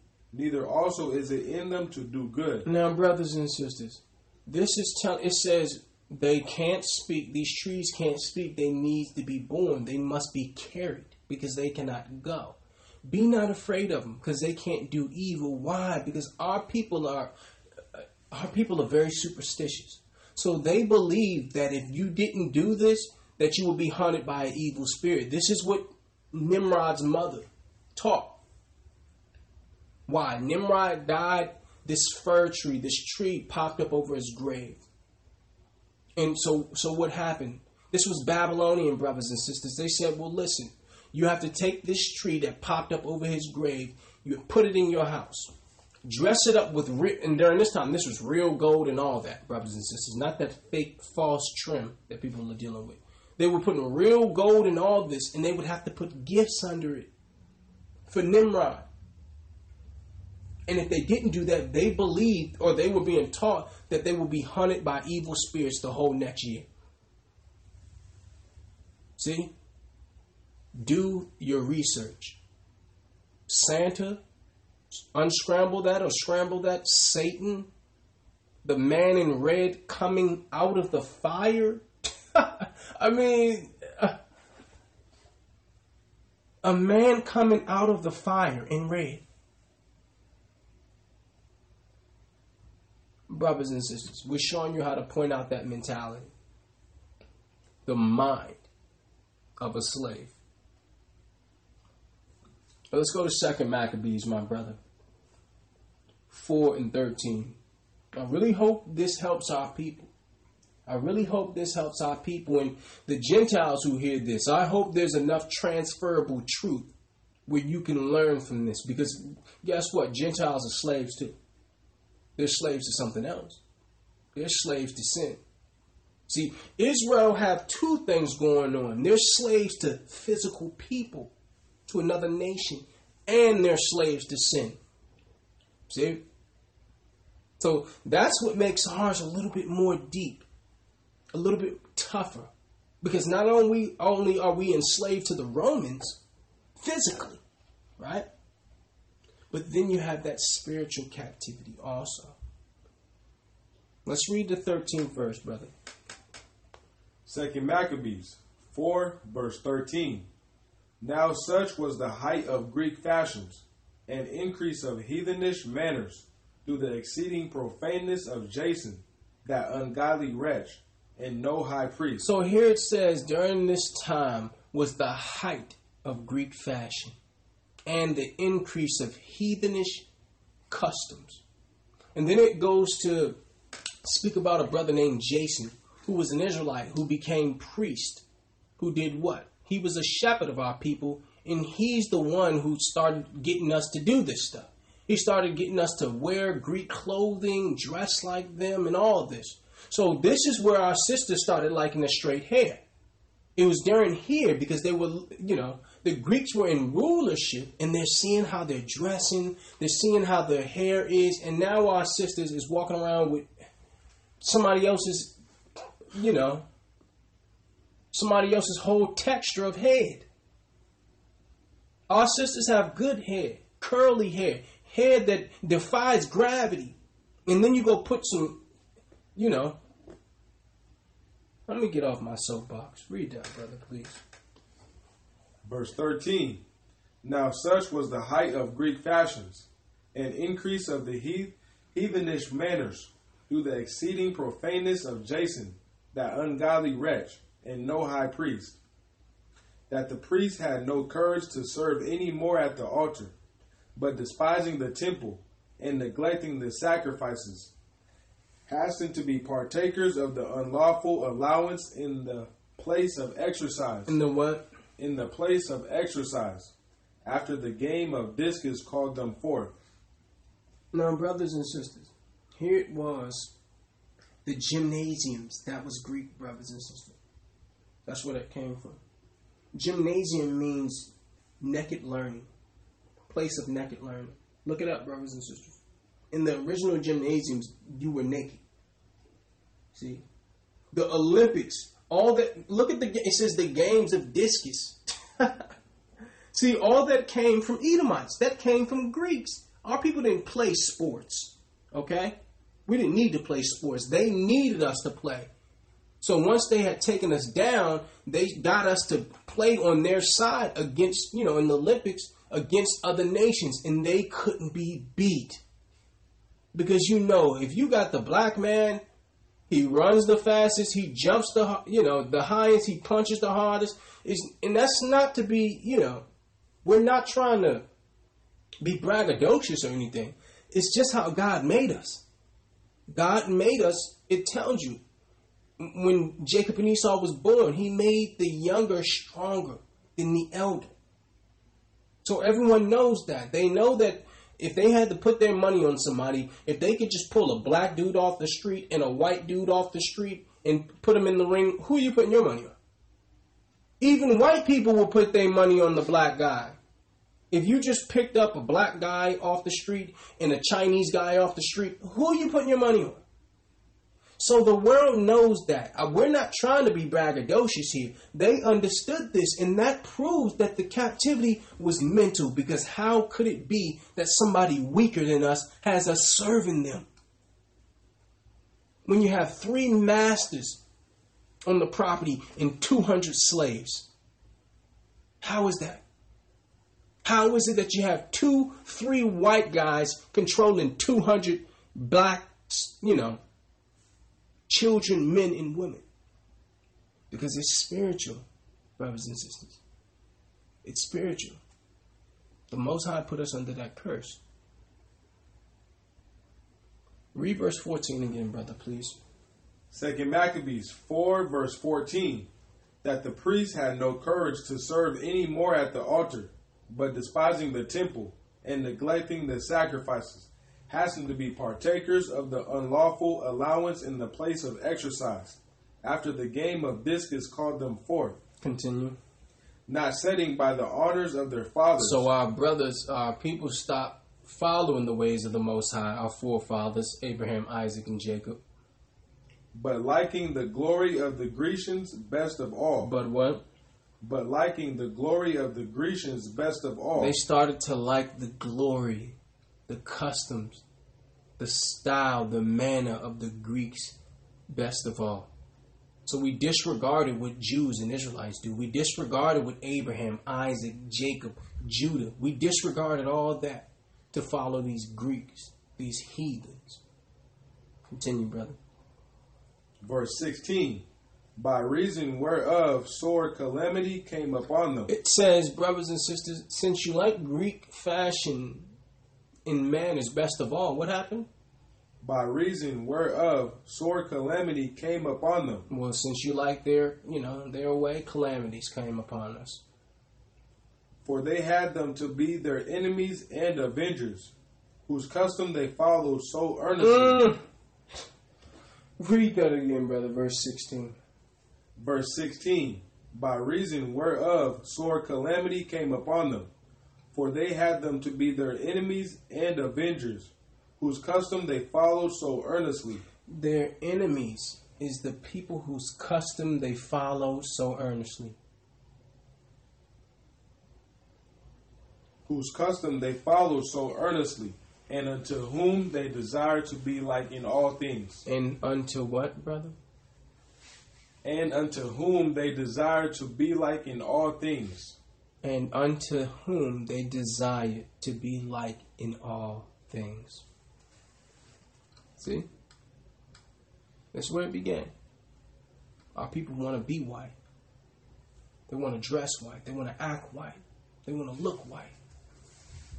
That began here, brothers and sisters. And listen, I don't have a problem with white people, but there ain't no way. There ain't no way, okay? But it's showing you that our people started to follow the customs. And see, when they saw this, when they saw us following the customs, they knew they had us. They knew it. They're not even fighting back. Initially, they had to kill us to get us to follow their customs. Now they like, listen, they like our stuff better than theirs. See? So here we see the symptoms of a people becoming comfortable in captivity. It says their enemies is whose custom they followed so earnestly, and unto them who they desire to be like in all things. We got to wake our people up. Because you don't like things just because you like them. No, you've been programmed. They've told you what to like through that television, tell a lie visually. See? Let's go to Proverbs, brother, 3:31, please. The mind of a slave. Proverbs 3, verse 31. Envy thou not the oppressor, and choose none of his ways. Do what, brother? Envy thou not the oppressor, and choose none of his ways. Envy of the prosperous easily leads to imitating his ways, brothers and sisters. If you are an oppressed people, you lie in wait in the shadows for an opportunity to imitate they whom have oppressed you. Read that again, brother. Verse 31. Envy thou not the oppressor, and choose none of his ways. See? So here it is, brothers and sisters. That's just how it is. When you're oppressed, you're just waiting for an opportunity to emulate who has oppressed you. Why? Because they have modeled for you an idea of what success looks like. See? So you're like, oh, well, that's what success is. The people who are ruling over us, who have all the control, this is what they're doing. So I should do that. You see that, brothers and sisters? It's not by coincidence that when we come into the truth, brothers and sisters, one of the first things that we began to do is pull away from their holidays. It's one of the first things we begin to do. We leave the Easter. We leave the Christmas. We leave the New Year's. And see, when you do that, everyone raises their antennas, even your family, because they're looking like, is he trying to wake up from his... Is he trying to wake up from this slumber, this sleep? And see, when the enemy sees that, they understand what's going on. Because why in the world wouldn't you want to celebrate Christmas, Negro? Huh? You don't want no eggs, no colored eggs, Negro? Huh? You don't want to shoot no fireworks off, Negro? Why not, Negro? See?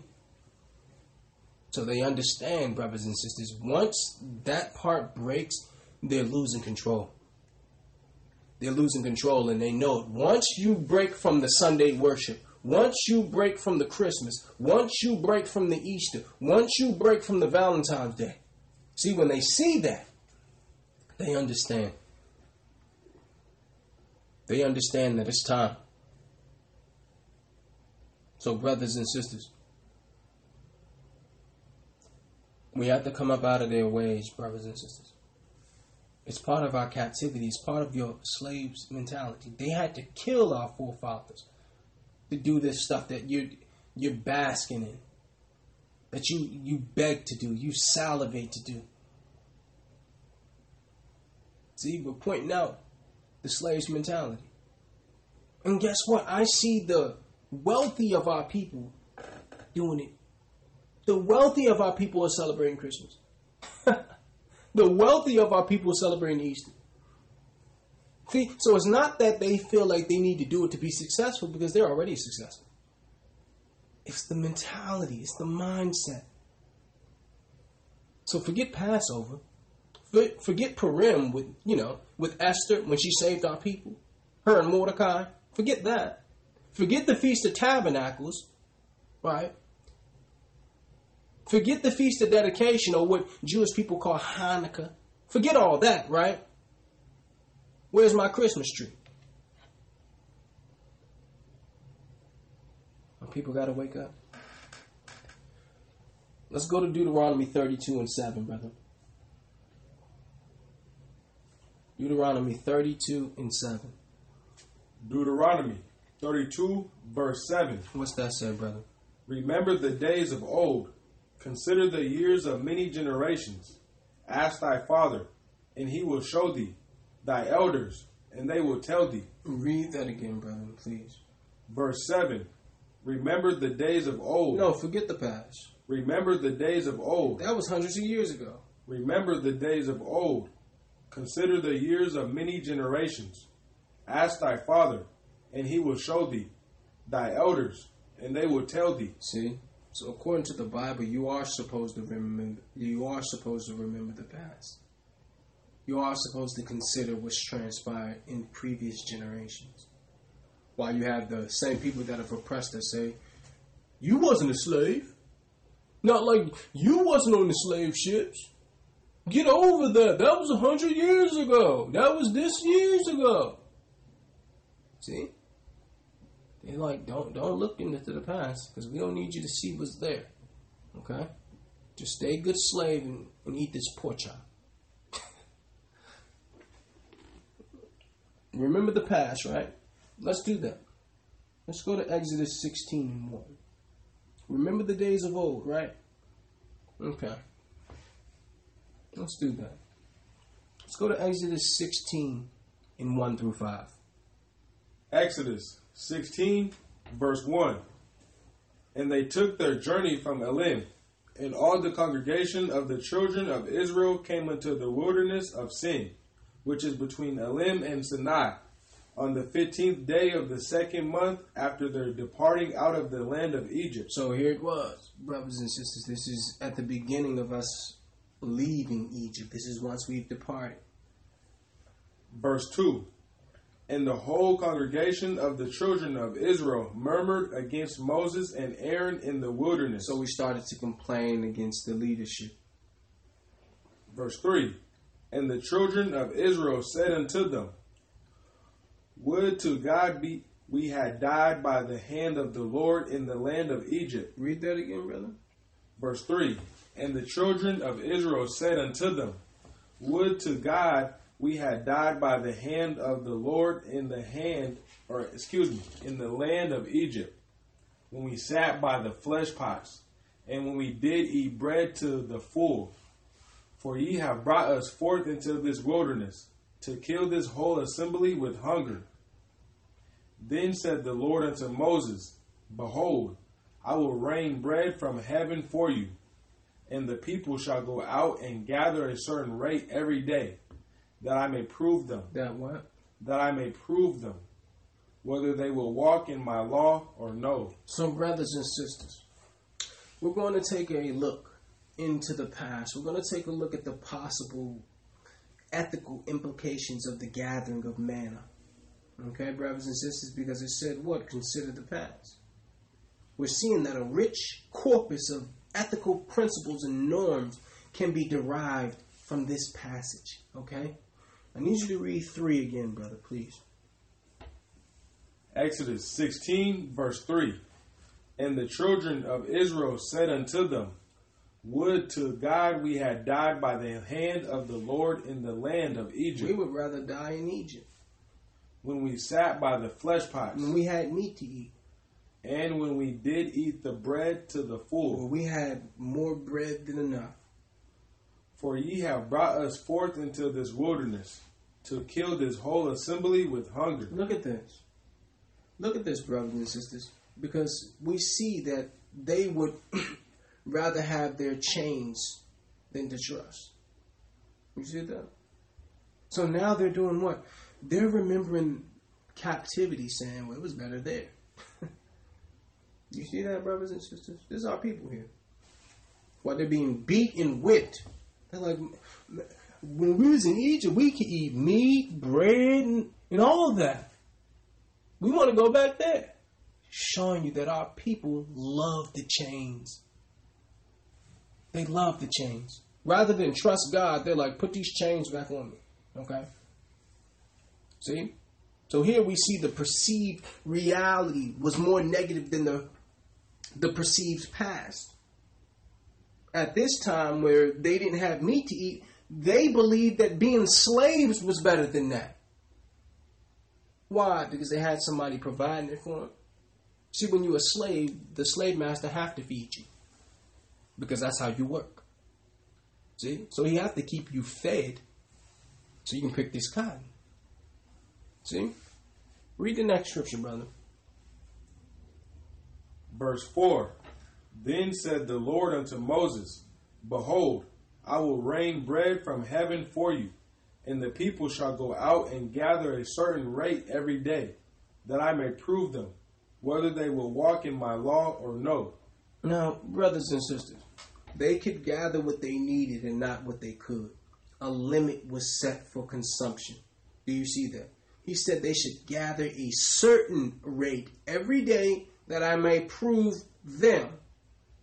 See, so they should not become the victims of intemperance or overindulgence. This is what he's showing. Read the next scripture, brother. Exodus 16:5.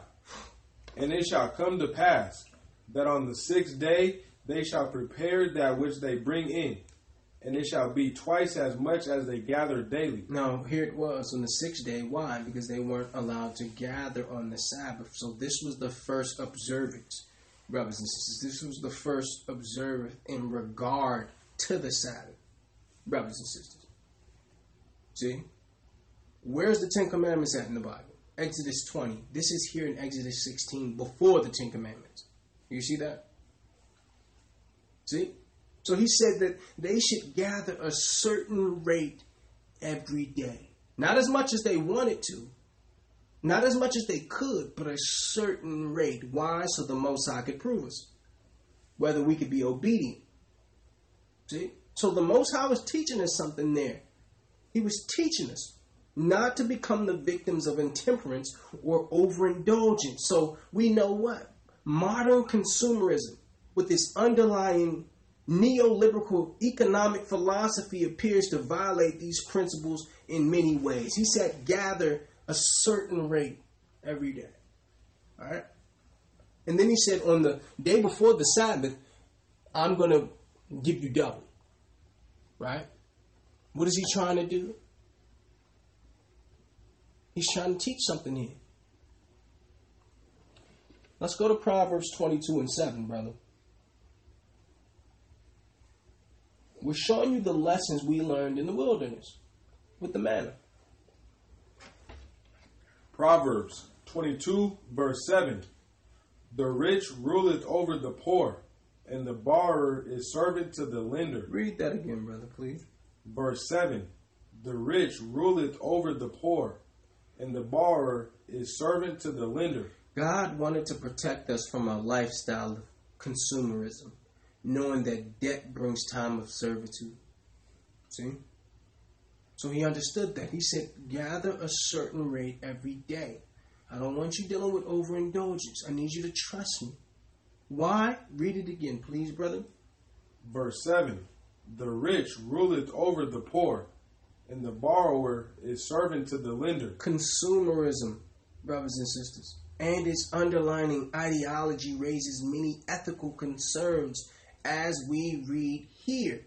The rich rule over the poor, and though they who borrow become servants to they who've lent. So the manna taught us to consume what is needed and avoid intemperance and overindulgence. See, this is what the Most High was trying to teach us. He was trying to keep us free. He understood that if you deal with overindulgence, if you deal with consumerism, you will become a slave. If you owe somebody, you owe them time of servitude. If you have debt, you owe time of servitude. And they know this. That's why they keep piling on the debt. Brothers and sisters, school loans, credit card loans, all this. Why? Because you have to work. Why do you have to work? Because you got school loans. So they know how many years they're going to get out of you. Because you got the car bill that, is going to be 5 years. They know this. This is how they keep us, brothers and sisters. To now, we're paying $5,000-$10,000 more than the car was actually worth. This is how they do it. See, we have to show our people how they've been tricked into servitude. Because the Most High knew. Let's go to Deuteronomy, brother. 28 and 43. We're going to have Brother Christopher read verse 43 through 47. Deuteronomy 28, verse 43. What's that say, brother? The stranger that is within thee shall get up above thee very high, and thou shalt come down very low. Now look at this. This was part of the curse. Deuteronomy 28. Read that again, brother, please. Verse 43. The stranger that is within thee shall get up above thee very high, and thou shalt come down very low. So the strangers, the other nations, they would get up so high above us, and we would come down very low. Verse 44. He shall lend to thee, and thou shalt not lend to him. He shall be the head, and thou shalt be the tail. Now remember, Proverbs 22 and 7, the rich ruleth over the poor, and the borrower is servant to the lender. You see that? Read that again, brother, please. Verse 44. He shall lend to thee, and thou shalt not lend to him. He shall be the head, and thou shalt be the tail. He shall lend to us. We shall not lend to him. Continue. Verse 45. Moreover, all these curses shall come upon thee, and shall pursue thee, and overtake thee, till thou be destroyed, because thou hearkenest not unto the voice of the Lord thy God, to keep his commandments and his statutes which he commanded thee. And they shall be upon thee for a sign and for a wonder, and upon thy seed forever. Continue, brother. Because thou servest not the Lord thy God with joyfulness and with gladness of heart, for the abundance of all things. So he says, since you don't want to serve me, therefore shalt thou serve thine enemies, which the Lord shall send against thee. See, he said, you're going to serve somebody. You don't want to serve me? Okay. I got somebody for you. Continue. In hunger and in thirst. Start at the beginning of 48, please, brother. Deuteronomy 28, verse 48. Therefore shalt thou serve thine enemies, which the Lord shall send against thee. See? So look at that, brothers and sisters. Talked about them lending. See? So you have to be careful with that, brothers and sisters. Don't incur debt. Try your hardest against that. Now, I know people getting houses and all that stuff, but you need to be very careful, brothers and sisters. Be very careful incurring debt, because that's how they hold you, okay? Let's go to Exodus 16, brother. Exodus 16 and 22. We're going to have Brother Chris read 22 and 23. Exodus 16, verse 22. And it came to pass that on the 6th day they gathered twice as much bread, 2 almers for one man. And all the rulers of the congregation came and told Moses. So read that one more time, brother. I need our people to catch this. Verse 22. And it came to pass that on the 6th day they gathered twice as much bread. So on Friday they gathered twice as much bread. 2 omers for one man. And all the rulers of the congregation came and told Moses. And he said unto them, This is that which the Lord hath said. Tomorrow is the rest of the holy Sabbath unto the Lord. Bake that which ye shall bake today, and seed that ye will seed, and that which remaineth overlay up for you to be kept until the morning. Brothers and sisters, Exodus 16 is the first indication of the biblical revelation of the Sabbath. The principle of rest is what we're seeing here. And guess what? That principle of rest is at the heart of consumerism. People need more money to pay for increased consumption. So guess what? Without rest, labor becomes an idol. Do you see what he was trying to prepare us for, brothers and sisters? He's saying if you can't not spend money for a single day, if you can't not work for a single day, you're going to be a slave. You see that? You can't even go a day without spending money. You can't even go a day without working. Why are you working? Because you want money, so you can spend money. You see this, brothers and sisters? This is what the Most High was looking to teach us. This is what the Most High was looking to teach us from Exodus, before the Promised Land.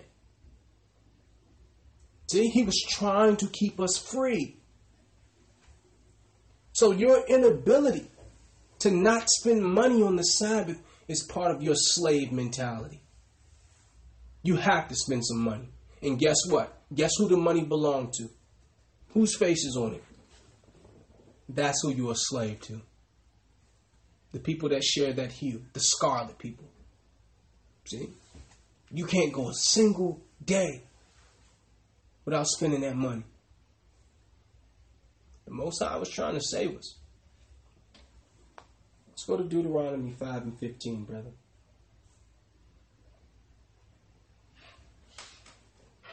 Deuteronomy 5, verse 15. And remember that thou was a servant in the land of Egypt, and that the Lord thy God brought thee out thence through a mighty hand and by a stretched out arm. Read that again, brother, please. Verse 15. And remember that thou was a servant in the land of Egypt. Where? In the land of Egypt. And that the Lord thy God brought thee out thence through a mighty hand and by a stretched out arm. Therefore the Lord thy God commanded thee to keep the Sabbath day. He did what? Commanded thee to keep the Sabbath day. Look at this, brothers and sisters. He's telling you that the Sabbath is a sign of our freedom. See, it says, remember, you were a servant in Egypt, and I freed you. That's why I told you to keep the Sabbath day. Why? Because as a slave, you worked every day. You don't tell me that, you a Jew and you got to take the Sabbath off. Nah. Get beaten, whipped up on your back. Now get out there and pick out them peas. See? The Most High said that's a sign of your freedom. Slaves can't do that. Slaves can't say, well, you know what? I'm not, I ain't spending no money today. You see that, brothers and sisters? He said it's a sign of your freedom. Read that again, brother, please. Deuteronomy 5, verse 15. And remember that thou was a servant in the land of Egypt. Remember, you was a slave. And that the Lord thy God brought thee out thence through a mighty hand and by a stretched out arm. You was a slave and I saved you. Therefore the Lord thy God commanded thee to keep the Sabbath day. See, and since I saved you from being a slave, I told you to observe the Sabbath, which is not to spend, don't do anything that you do on the other days on that day. This is what he commanded us, brothers and sisters. Why? Because it was a sign of our freedom. We didn't have that right to do as slaves. You see what the Most High was trying to prepare us for? And our people can't even do that. And guess what? Satan know about the Sabbath. That's why the earth is in an uproar on Saturdays. All the sales is going on. Everyone's out there laughing and giggling, and at the mall, at the theme park, music loud, at the barber shop, especially amongst our people. Right? See, you work 5 days a week. You work all week. They pay you on on Friday. It's all strategic. You've been broke all week, and they're going to pay you right before the Sabbath come in. See, it's all strategic. They want to show you you're still a slave. And then what? When Sunday comes, when Satan's day comes, when the first day of the week comes, everything opens up late. It closes early. It's quiet. It's somber. While on God's day, on the Most High's day, on the Sabbath, on the Saturday, there's nothing but parties and music and noise. And then it gets quiet on Sunday, Satan's day, the worship of the sun.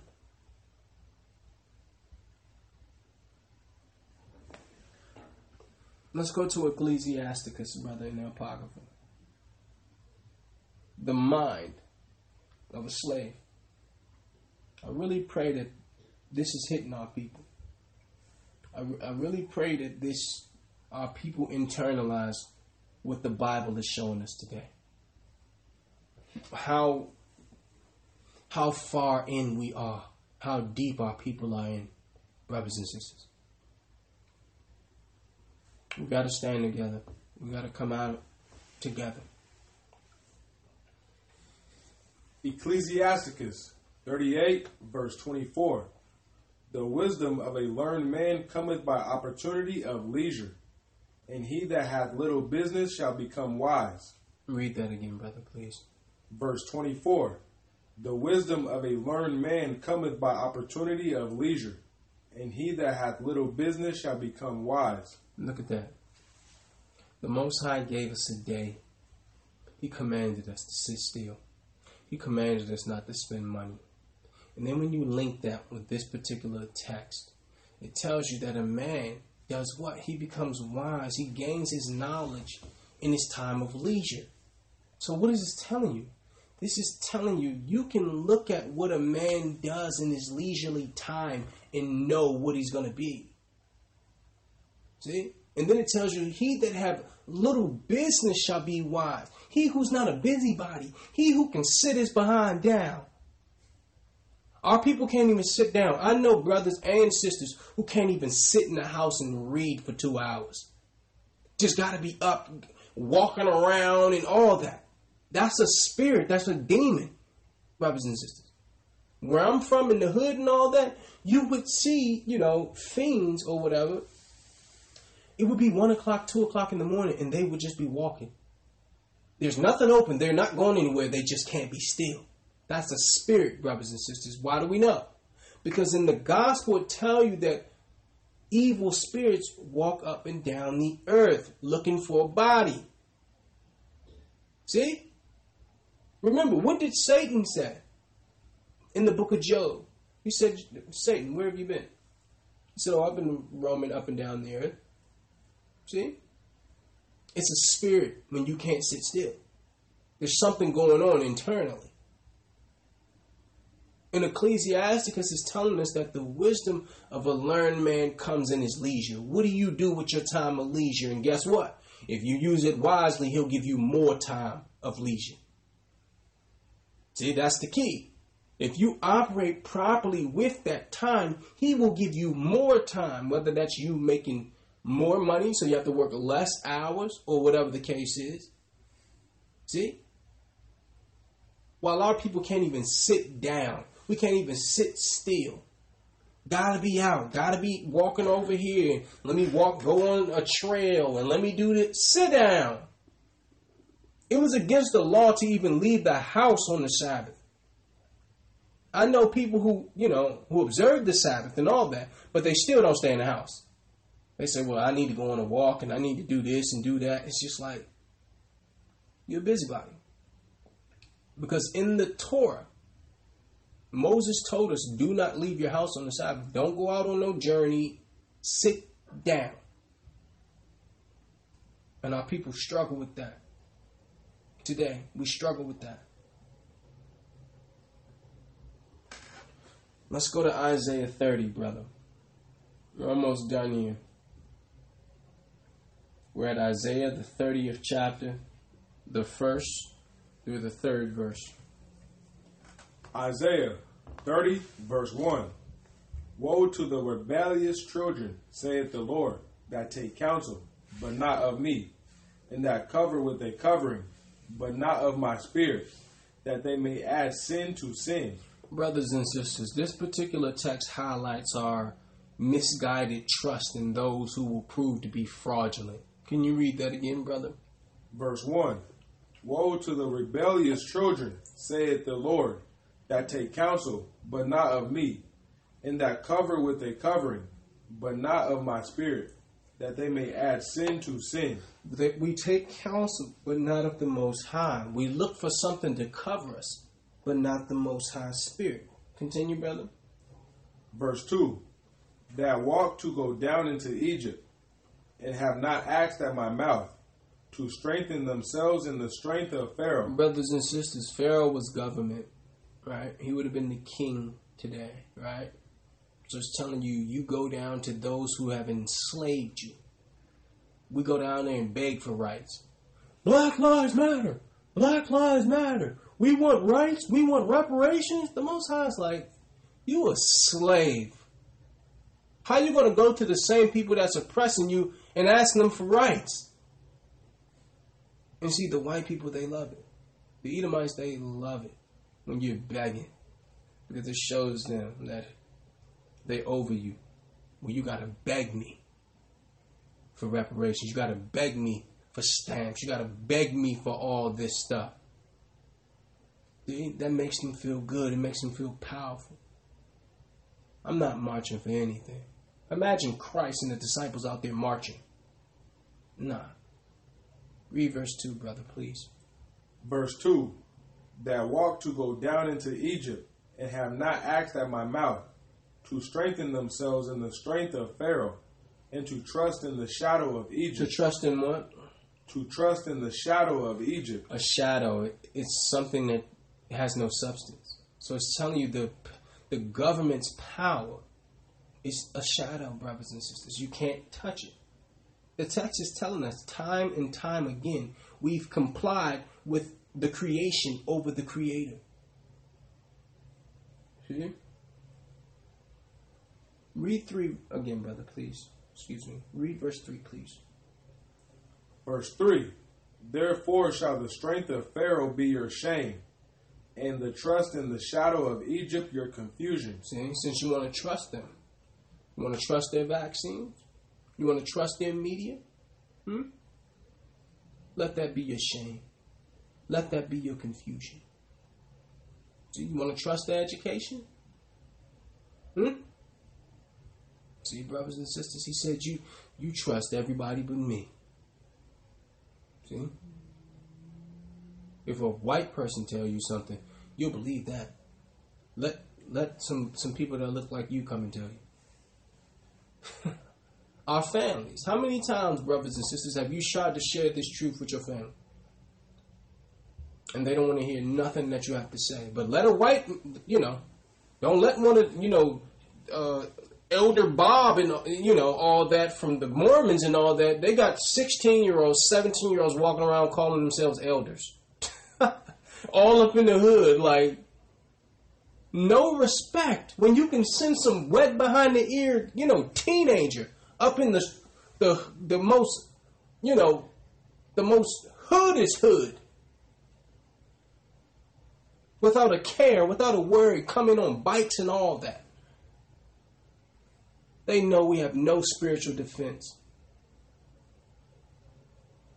We trust in the government, the same government who has destroyed us from the beginning. Jump to verse 12 and 13, brother, please. Because everything we're reading is part of the slave's mind.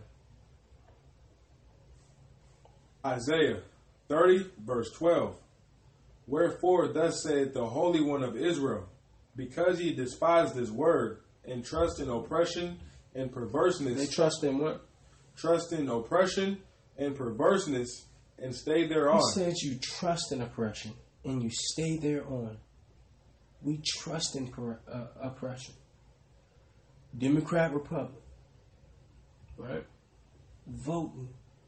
All this stuff, brothers and sisters, is showing that you trust them. I do not vote. Why? Because if you vote, that means you believe they could be better. You believe they can change. That's why I'm voting. See? I don't believe they can change. They're doing exactly what they were meant to do. Our people are still not getting that. They're still not getting that. The way they treat us is strategic.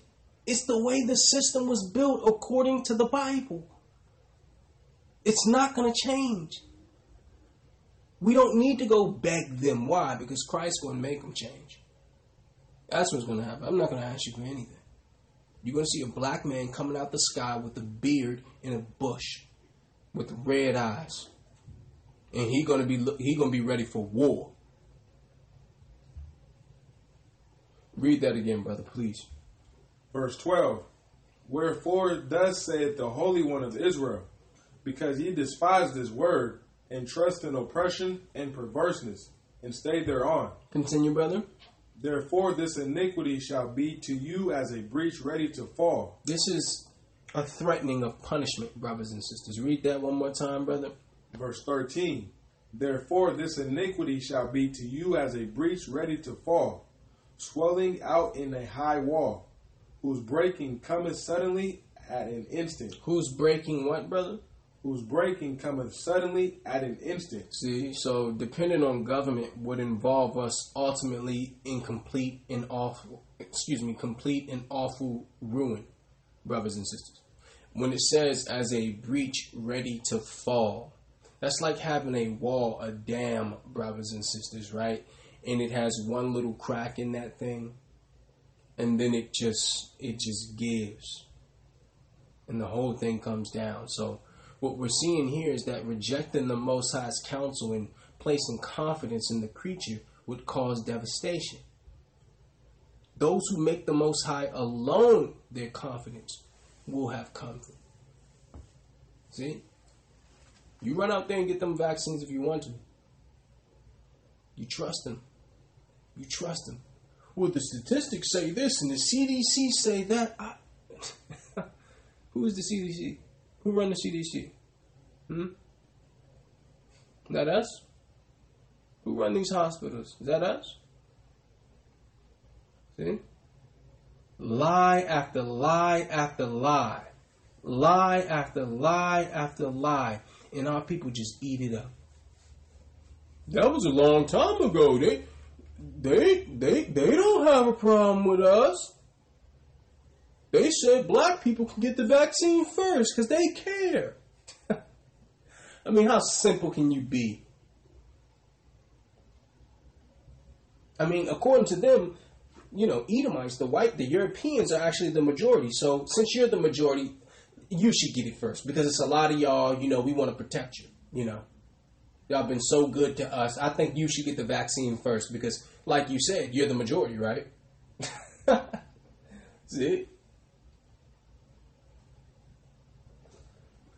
Let's go to Isaiah 1 and 3, brother, and we'll end it here. Isaiah, the 1st chapter, the 3rd through the 9th verse. We'll end it here, brothers and sisters. Today's lesson, the mind of a slave. Isaiah 1 verse 3. The ox knoweth his owner, and the ass his master's crib. But Israel doth not know. My people doth not consider.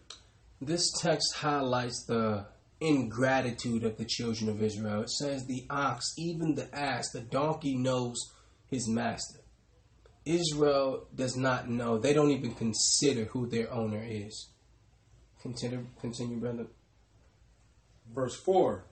A sinful nation, a people laden with iniquity, a seed of evildoers, children that are corrupters. They have forsaken the Lord. They have provoked the Holy One of Israel unto anger. They are gone away backwards. They went where? They are gone away backwards. So, brothers and sisters, the 3rd verse in the 1st chapter of Isaiah told us that even the dumbest of animals look to their masters for subsistence, but not us. Verse 4 does what? Verse 4 is the source of all of our ills. Can you read that again, brother? Verse 4. A sinful nation, a people laden with iniquity, a seed of evildoers, children that are corrupters. They have forsaken the Lord.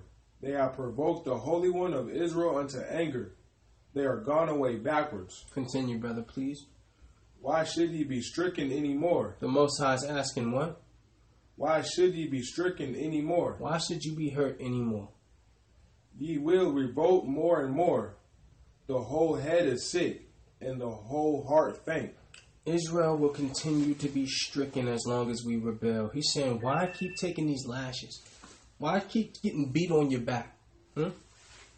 Our people, when the Most High is trying to get them in line, they do what? They revolt more and more and more. They become worse. Continue, brother. Verse 6. From the sole of the foot even unto the head there is no soundness in it, but wounds and bruises and putrefying sores.